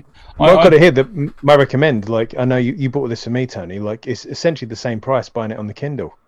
Okay. Don't understand it. Yeah. It's cost me £1,000 for your birthday present. Yeah. The thing that we asked him about when we interviewed him, though, D, as well, which sort of just occurred to me mid-conversation, is we need to get comics out in front of people. Mark's tied in with, he's employed by Netflix now. It would just be lovely if there was just a little tab on Netflix where you could go and read the comics about the TV series they're running. TV shows, All Jupiter's Legacy's there, isn't it? Like, there's so much there. That's Umbrella Academy, the Star Trek comics. There's all sorts of things, Yeah, it would be lovely, but, it's a pipe dream, isn't it?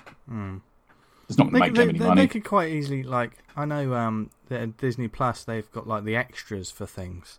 on top of it's almost like the DVD extras. Oh, I used to love DVD extras, but like you say, that's the way to incorporate it. Like you have your series, and here's the extra things, like the behind the scenes documentaries, the comics. They're linked to this, that, and the other. That's the perfect way to sort of do it. But it's too much work, and they're too busy bringing too much the Doctor reality Strange TV to us. Oh God. I don't think the new Doctor Strange film had any extras that actually were about the comics. No, I don't. That's a shame. Yeah, it's a shame. Would have been a nice, be nice to see like a documentary about, especially when there's a Steve Ditko or someone. First film about the character, to have just an hour documentary about this is where the you could get rid of 10, 15 minutes of a character history of kind of. Yeah, I think the problem with Master of Kung Fu and things like that would be counterproductive because they'd go, that looks so much cooler than this shit. Let's have all the Paul Kalasi artwork and he's a spy in Hong Kong. He's not a Pokemon collector, whatever the fuck he is in that movie. My son had the Fortnite game open, and they put all the Marvel skins in there again, and it's got Shang-Chi in there. I was like, fucking Tony would hate this. Yeah. I think I sent a self-harming. I mean, Tony's always playing Fortnite anyway, so I don't know what Fortnite is. Why does it take 2 weeks to play it? Yeah, it's 2 weeks. Eamon, do you play video games? No, I don't understand them. I don't. I know there is a Fortnite thing. I know there's a Pokemon Go. I don't do any of those. Can I mention a cheap digital comic, which is Saga, which is £1.27 a month digitally? Oh wow! From the start, you mean? Because I know it goes down a bit, isn't it? After a while. But the latest issue is £1.27 digitally. Because I get those digitally. Because I think I WhatsApped you about this, Tony, about how a Marvel or a DC is £3.19, I think, or something like that digitally a month, whereas Saga is £1.27. So again, one of the best comics out there at the moment is also one of the cheapest. But that is good. Yeah, I know we always moan about Comixology on Amazon. They still haven't sorted out subscriptions. It's, it's I'm going to rant very shortly about. Oh right, okay. I'll leave you to it. Then. We can get into it. I'm very much enjoying apps though at the moment. So I use the Marvel and the DC app, and I read books I definitely wouldn't have bought. I've had a shuffle around on my subscription. So some of the books I usually buy physically, which are just ridiculously too expensive now, I'm going to be reading on the apps. But we do need an Image Comics app. That's what we need. Right.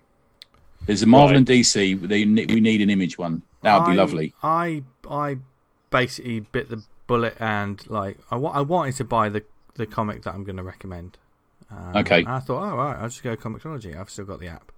I went to buy it, and I posted about this earlier on the social media, but I went to buy it, and then just a message came up: to remain in compliance with Google Play Store policies, you will no longer be able to buy new content in the app.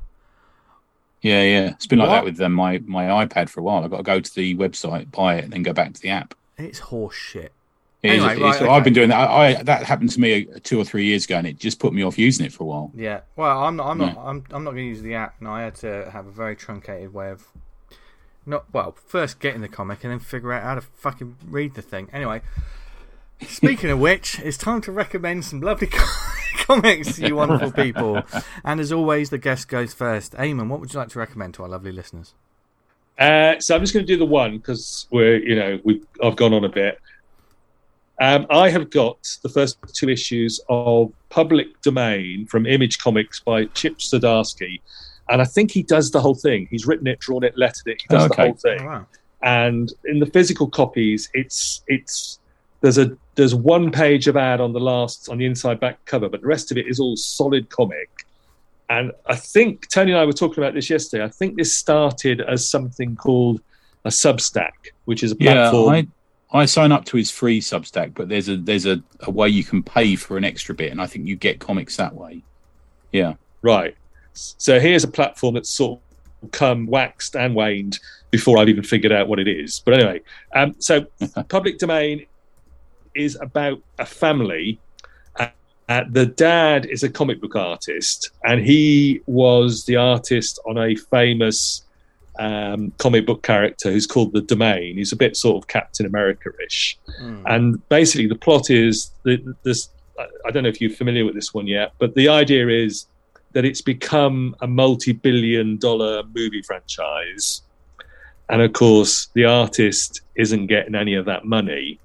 But then the family discover a piece of paper that maybe suggests that actually the artist does own the character. So it's about creators' rights.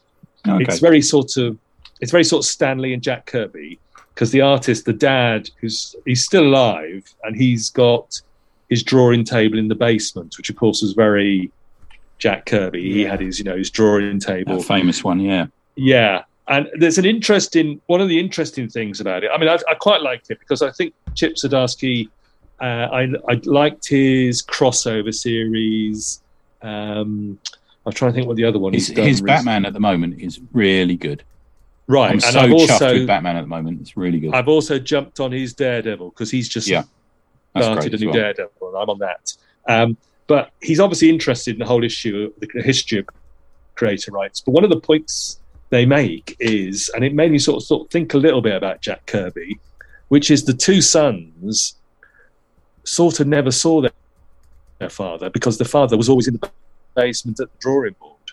And we know that Jack Kirby, Tony and I have talked about this on his podcast, the other one that we can't mention, that, Jack Kirby had this incredible work ethic. He was always thinking, I've got to provide for the family. I've got to be drawing. And even when he started to develop hand and eye problems, it was always, I've got to be at the drawing board. And so these two sons, they're a little bit messed up because their dad was an absent dad because he was doing all this stuff. Anyway, so that's The Public Domain by Chip Zdarsky from Image Comics, and the first two issues are out now. Oh, nice. I must get on that. Yeah, cool. Nice. Who'd like to go next? I got two. Shall I book in? Yeah. Sure, okay. First one is by a friend of the show. Well, it's actually by two people, both people we know. It's a comic it's Jet Wash Trampoline, a comic about decisions. Yeah. It's a collaboration, but not perhaps in the way we think normally of as collaborations in the sort of the normal world. But it's by Gareth Hopkins and Sean Azzopardi. £4, good price, 20 pages, full colour. As is typical with Gareth, he twists what we think of as a regular day, everyday collaboration. And what he's done in this one is he's taken a load of discarded prints by Sean, who's an artist and a comic maker in his own right as well. And by using paint and coloured inks, he's drawn over the top of them. And adding to that, he's what he describes as smashed up text designed to flow and stutter and tangle the reader's experience. He's written little panels of words, which I'll talk about in a second. It's a bit more, as we all know, people haven't listened to this before, Gareth does abstract art as comics, which is really interesting. Some of his comics don't have panel borders, some do, this one does. So it's split up by panel borders, and in it is the drawing over the top of things that have already been drawn. So there is there's almost a context to some of the shapes and not to some of the other ones. And as is common with Gareth, it's like I compare it occasionally to looking at a cloud and seeing a shape of a kangaroo in it or something. It's almost like your eye adjusts, it forms its own narrative by looking at something. Does that make sense to anyone? You almost create a shape, create perhaps a story as you're bouncing between panels, or there's a whirring and a movement, and there's something going on in these panels because of this sort of abstract nature. But what he does is he also uses short phrases, some of which I've written down because they made me laugh. Cryogenic barbarity in the middle of the street, headbutt the altruist, spinal tooth measured decay, unholy washcloth, eyeball rejected notion. So it's clever because in the same way that you're looking at these images that appear in the panels in sequences and you're trying to coherently in your mind is trying to make sense of it and trying to make shapes because it's in the form of a comic, which we're used to reading. You also do the same with this almost abstract use of language in it. And you begin to emote narratives through those phrases. So anyone who says spiral tooth measured decay, it has a strange structure to it where you begin to think about a spinal tooth, or a tooth on a spine. Your mind actually makes stories up with you when you're doing it. And it gives it this just extra dimension, which is unlike any other reading experience you're going to get in comics at the moment. I genuinely think that. The art is in color. He doesn't always work in color. He works in black and white, and he does have various ways of working in this abstraction that he does. But it's not strong slaps of bright color as previously. There's almost like a watercolor effect to some of the pages and stuff. It's a gentler sequence, and I think the dark edges of the panel borders make something to it as well, something different. I keep saying this about his stuff, and I find it very affecting when I read it. It impacts me. It has there's an emotional contact to it that, for something that is, in words and in art, something perhaps it shouldn't do. It does manage to do that to me.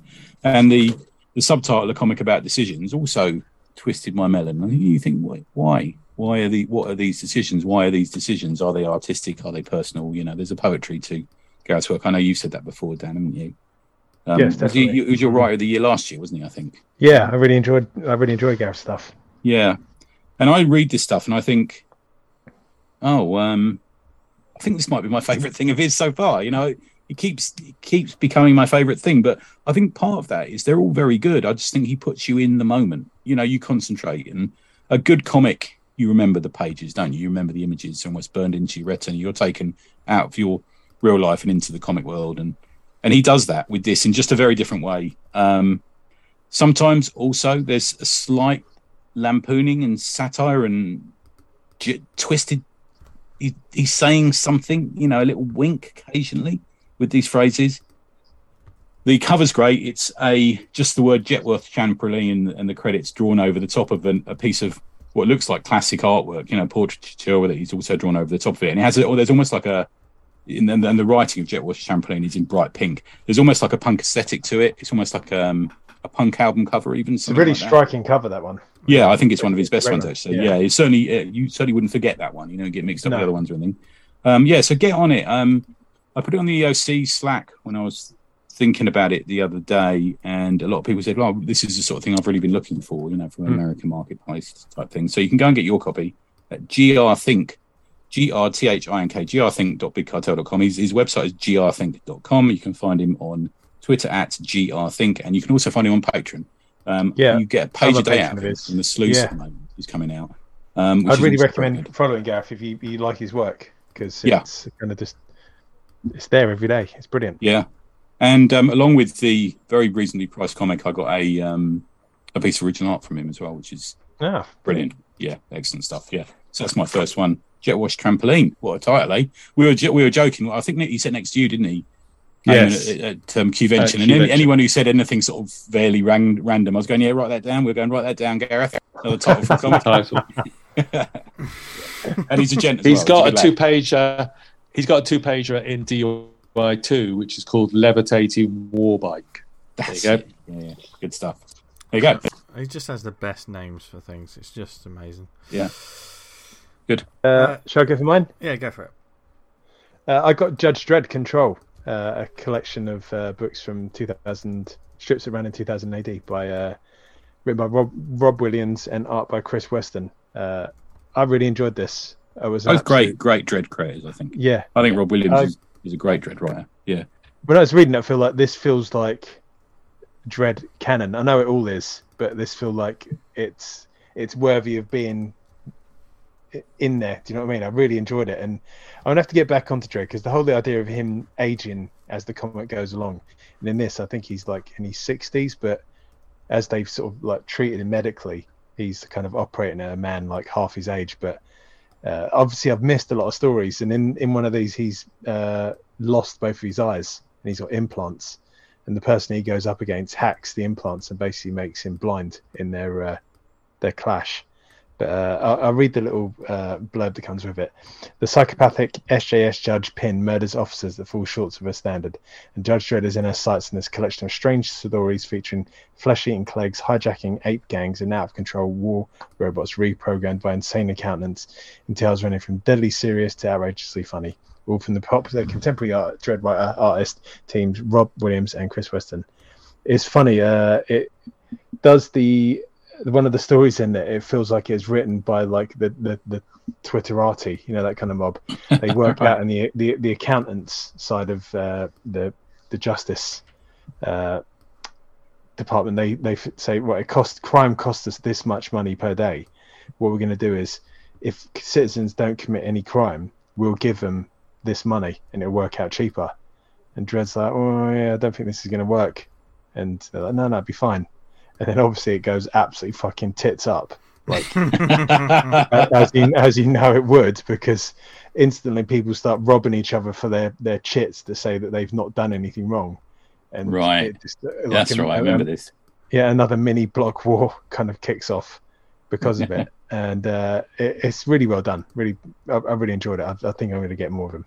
I mean, Weston does it about once a year. I'm going to say, Eamon, does he? Does a Dredd story roughly? Yeah, he does. Yeah, and it's fantastic. He is now. He's absolutely stunning artwork. Yeah, I'm not surprised it takes him that and long. Him and Rob Williams are great.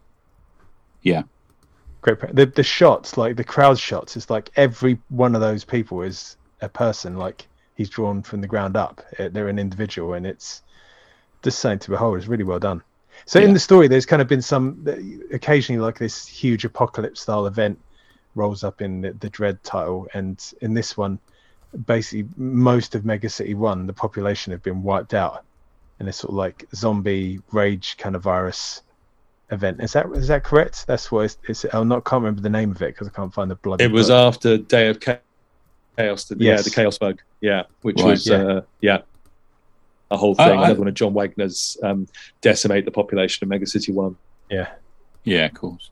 I actually think Dredd's made up of like almost like tentpole stories, and then you get the sort of there's a lot of stories that happen in the wake of them, and then you get also like little filler stories between that.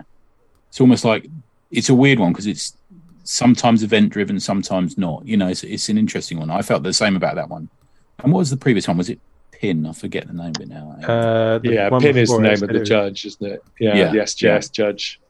Yeah. What was it? Is it Justice? The one before this? It did say somewhere above. And what's the one that's is it Citadel? That was a good one. That was another one. The Citadel was the one people were looking for yesterday from John Wagner, but that's Dan Cornwell, of course. It's lovely friend and mine on art. Yeah. The SJS always kind of make me laugh, as in like that Mitchell and Webb sketch, like "Are we the baddies?" Yeah. They got skulls on their uniform, and then the reflection in their eyes is always SS. So it's kind of Isn't that Dredd though? Isn't that kind of Dredd? Isn't that? Are they lampooning the lampoon? Are they satiring the satire? It's almost a bit like that. Yeah. Well, that's such a core tenet of the character in the series, isn't it? The satire.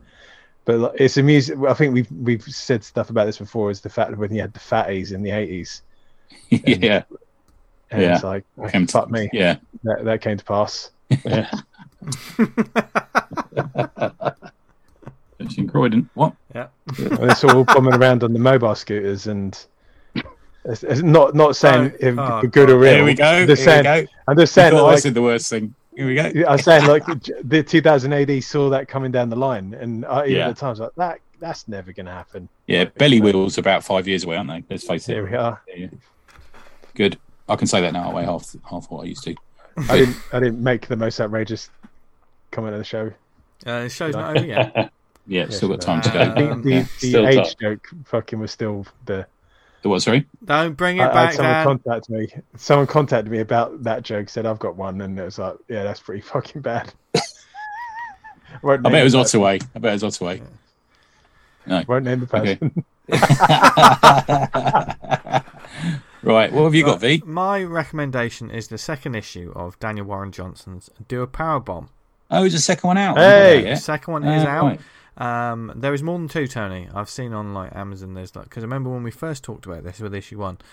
I bought this in Heroes. This is the first issue. Yeah. We thought it might be like just a couple of issues, but it is in fact going to be more. I'd imagine more like it's like a Murder Falcon. It's another like limited series. I don't want to say mini. That you can go back to if you want, sort of thing. Yeah. But for those that don't know, this is Daniel Warren Johnson doing kick-ass action comics and mixing them with one of his life's greatest passions, which is pro wrestling. Yes. The synopsis of this is Lona Steel Rose wants to be a pro wrestler, but she's living under the shadow of her mother, the best to ever do it. Everything changes when a wrestling-obsessed necromancer asks her to join the grandest pro wrestling tournament of all time, which is also the most dangerous Well, it's classic. That's going to be, isn't it? It's the wrestler meets Dragon Ball Z in a tale where the competitors get more than they ever bargained for. Issue 2, that was the issue 1 synopsis, because issue 2 synopsis is quite short. I was like, oh, they didn't. It was just like one sentence. I was like, oh, okay then. It's just another home run for Warren Johnson. Much like Murder Falcon. Murder Falcon was his love of kind of over the top, crazy, anthropomorphic manga, anime concepts mixed with heavy metal and also a deeply personal story. If that was him doing that, then this is that, but with pro wrestling and magic, and lots of things like that. Because the necromancer sort of character in it, it's one of those classic. Here's the big tournament. I love those sort of things. It's like, you want to be part of a big tournament?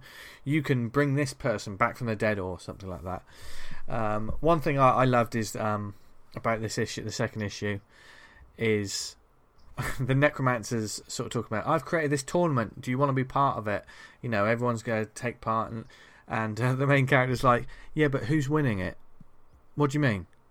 Well, it's wrestling, isn't it? Yeah. Well, have you figured out who's going to be winning yet? He says, no one knows. It's a tournament. It's a tournament. This necromancer literally thinks that pro wrestling is real, so therefore he's made a death tournament, basically, just to see more wrestling. Because all of his knowledge has come from like television and stuff, and he's never got the context of it. That's a metaphor for present times, isn't it? Yeah. There's lots of different layers going on in the first issue, of course, but we're seeing more of the main character in issue 2. There's a shock twist at the end of issue 2 that is one of those. I thought I telegraphed it in my head. Some people may not, but I just thought it just kind of. I think this is the way the tale's going to go. But read both issues and let us know whether you've figured it out before the final page. But he knows how to drop a needle. He knows how to drop a moment. He also knows how to drop an elbow drop from the top turnbuckle, because the action is fucking awesome. Plus, in issue 2, there is a little more of the wrestler. That old, the broken old timer wrestler. Oh, the movie. Yeah, the wrestler of the movie. Yeah, that's a great movie, Where Mickey Rourke is like, he's past his best, and now he's doing like these death matches where they're smashing lights over each other and stuff. There's a character who, in the first issue, was, wrestling in front of thousands, and now in this issue they've gone to that. They're at that stage of their career, and you understand why, as the story tells it. This is one of my, go-to titles at the moment. And I love it. If you're a Warren Johnson completist, which I'm sure there's quite a lot of people who are these days, more and more, then definitely get on it. It's more of the same quality, and I love the layers he puts in with the action, and then just the real. I can tell he's going to, like Murder Falcon, he's going to break some hearts with this. He's going to melt your eyeballs with the action, and then break your heart with the story. That's what this man does to perfection. And also, he's just a super nice guy. He is. The only thing I'd say, and this is nothing to do with the comic, right? This is my purely my reading experience through Kindle and Comixology, right? Because I had such a faff of getting it, and it's going into my library. It's purely also it's because I don't spend ages going through my Kindle library and all of this stuff and looking through my books. I'm not used to that yet. And it was such a... And their comic reader, I read it on the desktop, their comic reader is not made for a desktop. Okay. Even the panel by panel, you've got 2 pages. It gives you the spread, and you can see both pages, but then it does panel by panel on one page, and then it flips to the next page and does panel by... It's hard to describe it, but it's really jarring. So the digital reading experience of this was not pleasant. I love the book, but it's now going to be one of those, I want to read the physical issue. I have to read the physical issue of this, or wait for the trade. I think it's probably going to be a wait for the trade unless I'm in a comic book store and I'm like, right, okay, they've got all the issues, bam, bam, bam, bam, bam. I'm just going to pick them all up because my go-to digital reading was just such a poor experience that I'm not going to get more like this. I'm going to try something because obviously I've got Amazon Prime, and because you've got the Kindle Prime reading, that stuff that they're always trying to shove down your throat. So whenever I went on Comixology, there's all those titles that are Prime reading, and there's a lot of Scott Snyder stuff that's just been added to it. There's all of these titles, isn't there?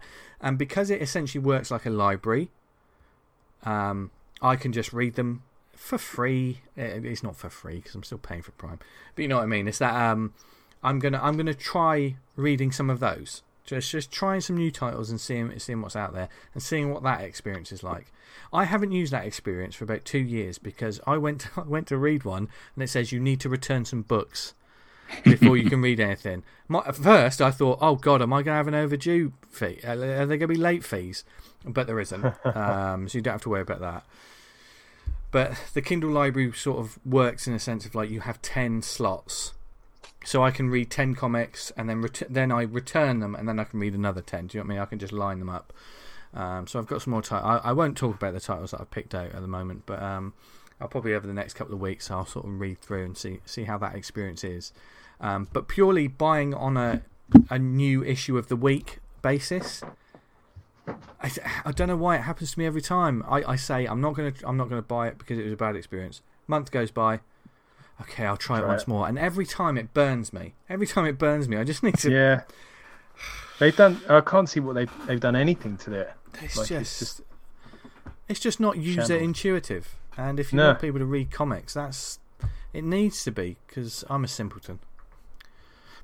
Well, we've been over this before. They had a perfectly functional fucking site and just torpedoed it. Yeah. But we've had those discussions. We've ranted about that. I love Do a Powerbomb. It's a fantastic title. If I talk about issue 3 in the future, it may be because I've picked up the actual issue. From a comic book store. So we'll see. But that's a high recommendation, that series, from me. Issue 1 is £1.27 on. Oh, that's good. Yeah. The classic Image sort of like. After a month, it seems to be. Yeah. And I've just bought it, so there you go. There you go. Yeah. And the next issue will be out on the 17th of August.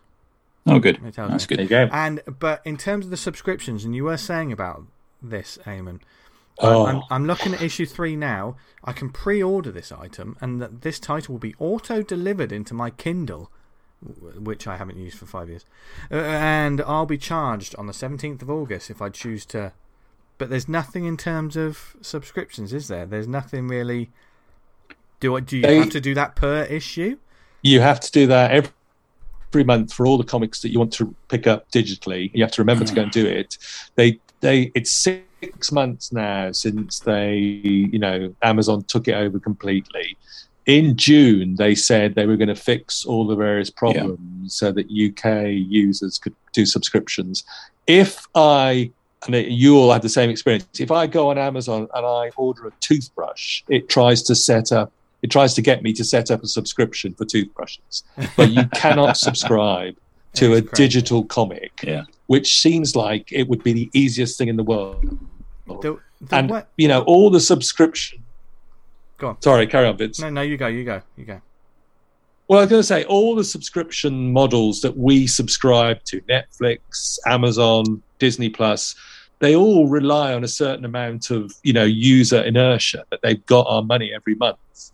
And it's astonishing that Amazon cannot figure this out for the UK market. Yeah. It's also astonishing that Amazon and Apple and Google cannot sort out the Dan thing, which is, you cannot buy through their app because that's a different company and we don't like them. It's nonsense in this day and age. They should be able to figure this out, and they should be able to figure out a subscription if they, if they want me to set up a subscription for Underpants, but not for Nightwing or Saga. Interesting thing about this is, like, for instance, if I wanted to essentially subscribe to this series, I need to click on the Do a Powerbomb page for the series, for the entire series, and it shows you a list of all the issues. It's interesting that it only goes up to issue 4, and earlier when I was looking through Amazon, it showed me a thumbnail of an issue 5, so I don't know why they haven't got all five on here. But I would need to go into, for instance, click on 3 and 4 now to pre-order both issues. Now I'd have to, but like you say, you're not going to do that for every bloody title. That No. It's just, it's too much, man. I just don't understand. I just love the way they sort of make it more and more increasingly difficult to buy their product. You know, it's ideal, isn't it, for a business model? Yeah. I will say though, and also, and I hate sort of looking at that sort of, you know, this list of titles, because I've just seen some synopsis for 3 and 4, like a previews essentially. You know, like we're talking about those. I don't really want a synopsis of the issue because it might contain a spoiler. Yeah, and just by scrolling down. I mean, I've just seen the most amazing name of a character that's going to appear in issue 3. You just want those expanding boxes. That's all I think, because some people will go into it thinking, I might buy this, so they'll need an explanation. But if it's an expanding box, you don't have to press on it. So you don't have, I think that's the way they should be doing it. Yeah. You know? Get this, though, for issue 3. I mean, if you want to get back to the series, if you want to get hold of this series, I'm not going to spoil the names of the main characters, but they're going to be in their first round tournament matchup with the mighty Orangabang. Watch out for their finishing move. That's what the synopsis says. That's going to be a sexy issue. Yeah. I'm imagining it now. Yeah. Who doesn't love an Orangabang? No. Tony, what's your final... Well, just to disturb us before we go, I did a sort of thoughtful comic and now a little bit of horror and a little bit of manga, actually. This is by a small niche manga publisher stroke translator based in Florida called Starfruit Books. It's called The Town of Pigs by Hideshi Hino. Has anyone heard of Hideshi Hino before? No. Quite a big creator in Japan. Fuck all you can buy here, sadly. Very little. I think virtually nothing available. There's, I think, a couple are available on Kindle if you're lucky. The publisher's blurb reads as follows: one night under a blood red moon, that makes no sense, it's a black and white comic, glimmering with demonic beauty, a group of devilish creatures armed with axes and spears came riding into a quiet city, it's not a city, on horseback. One by one they loaded the villagers, so these villagers who live in a city, I don't understand that, up into cages and carried them off without any explanation. I barely managed to escape alive.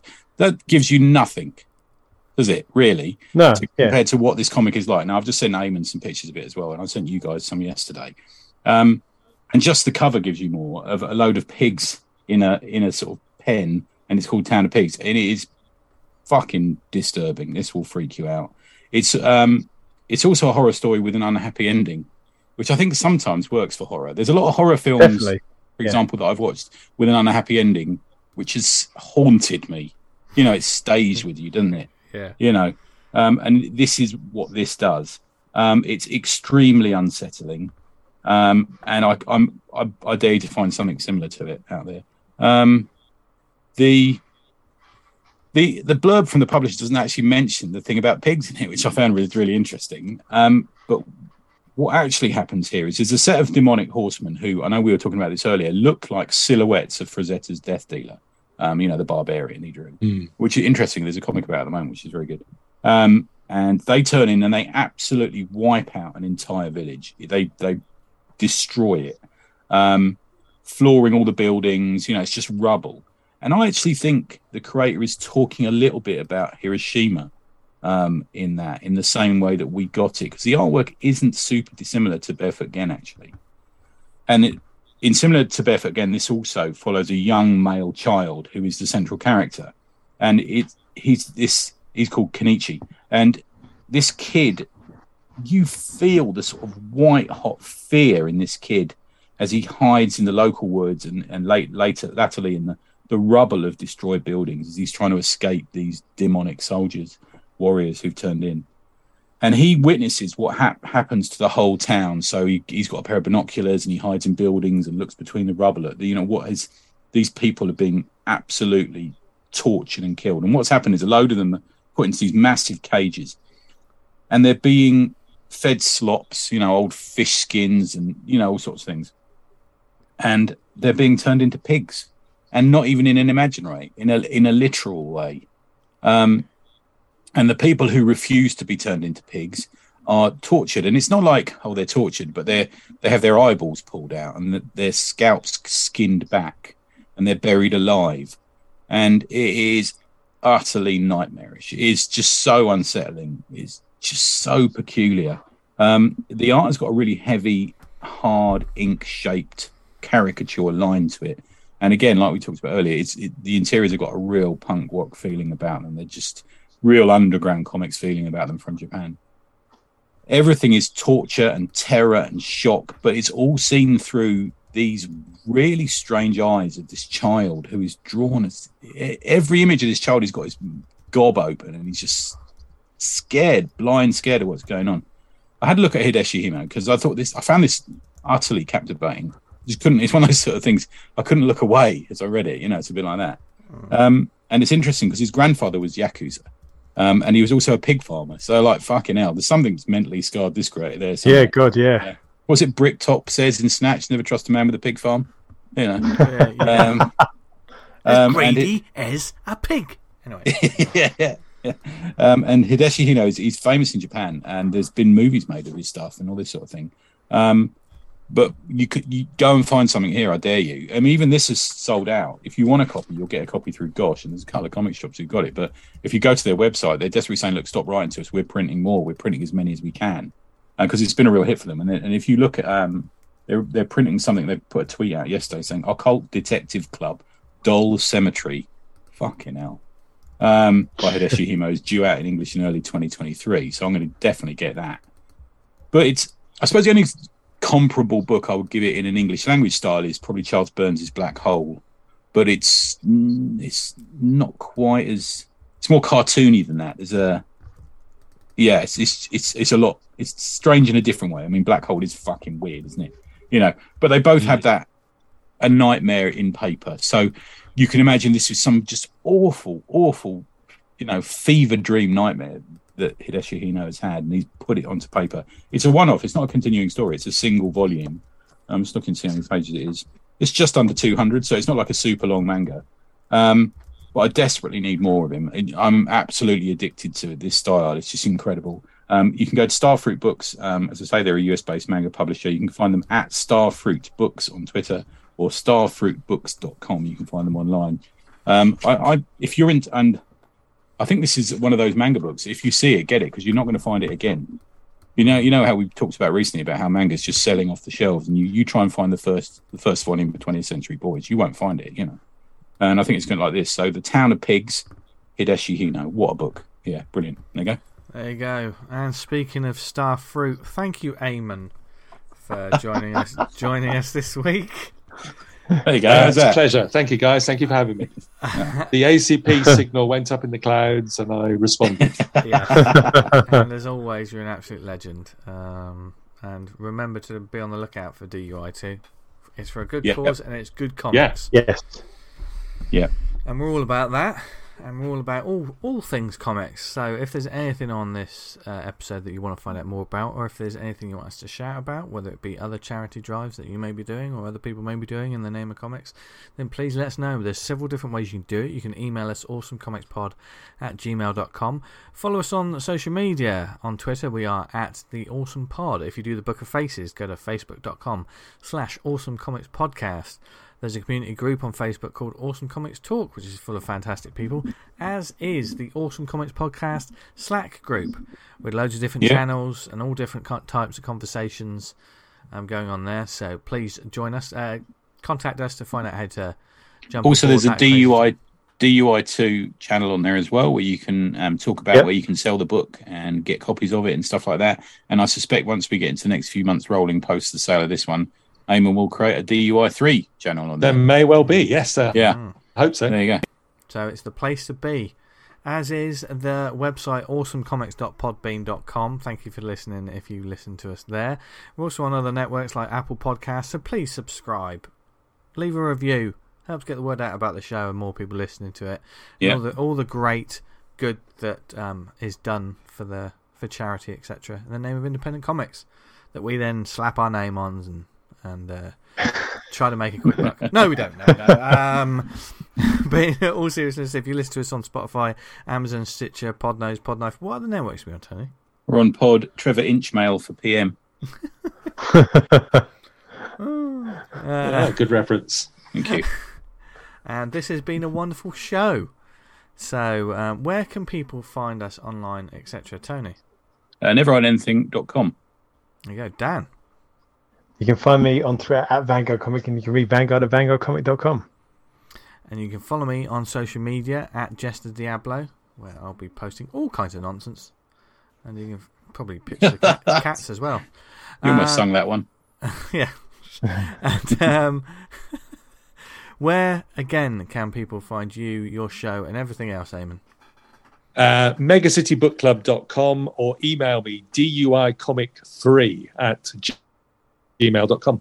At gmail.com. Brilliant.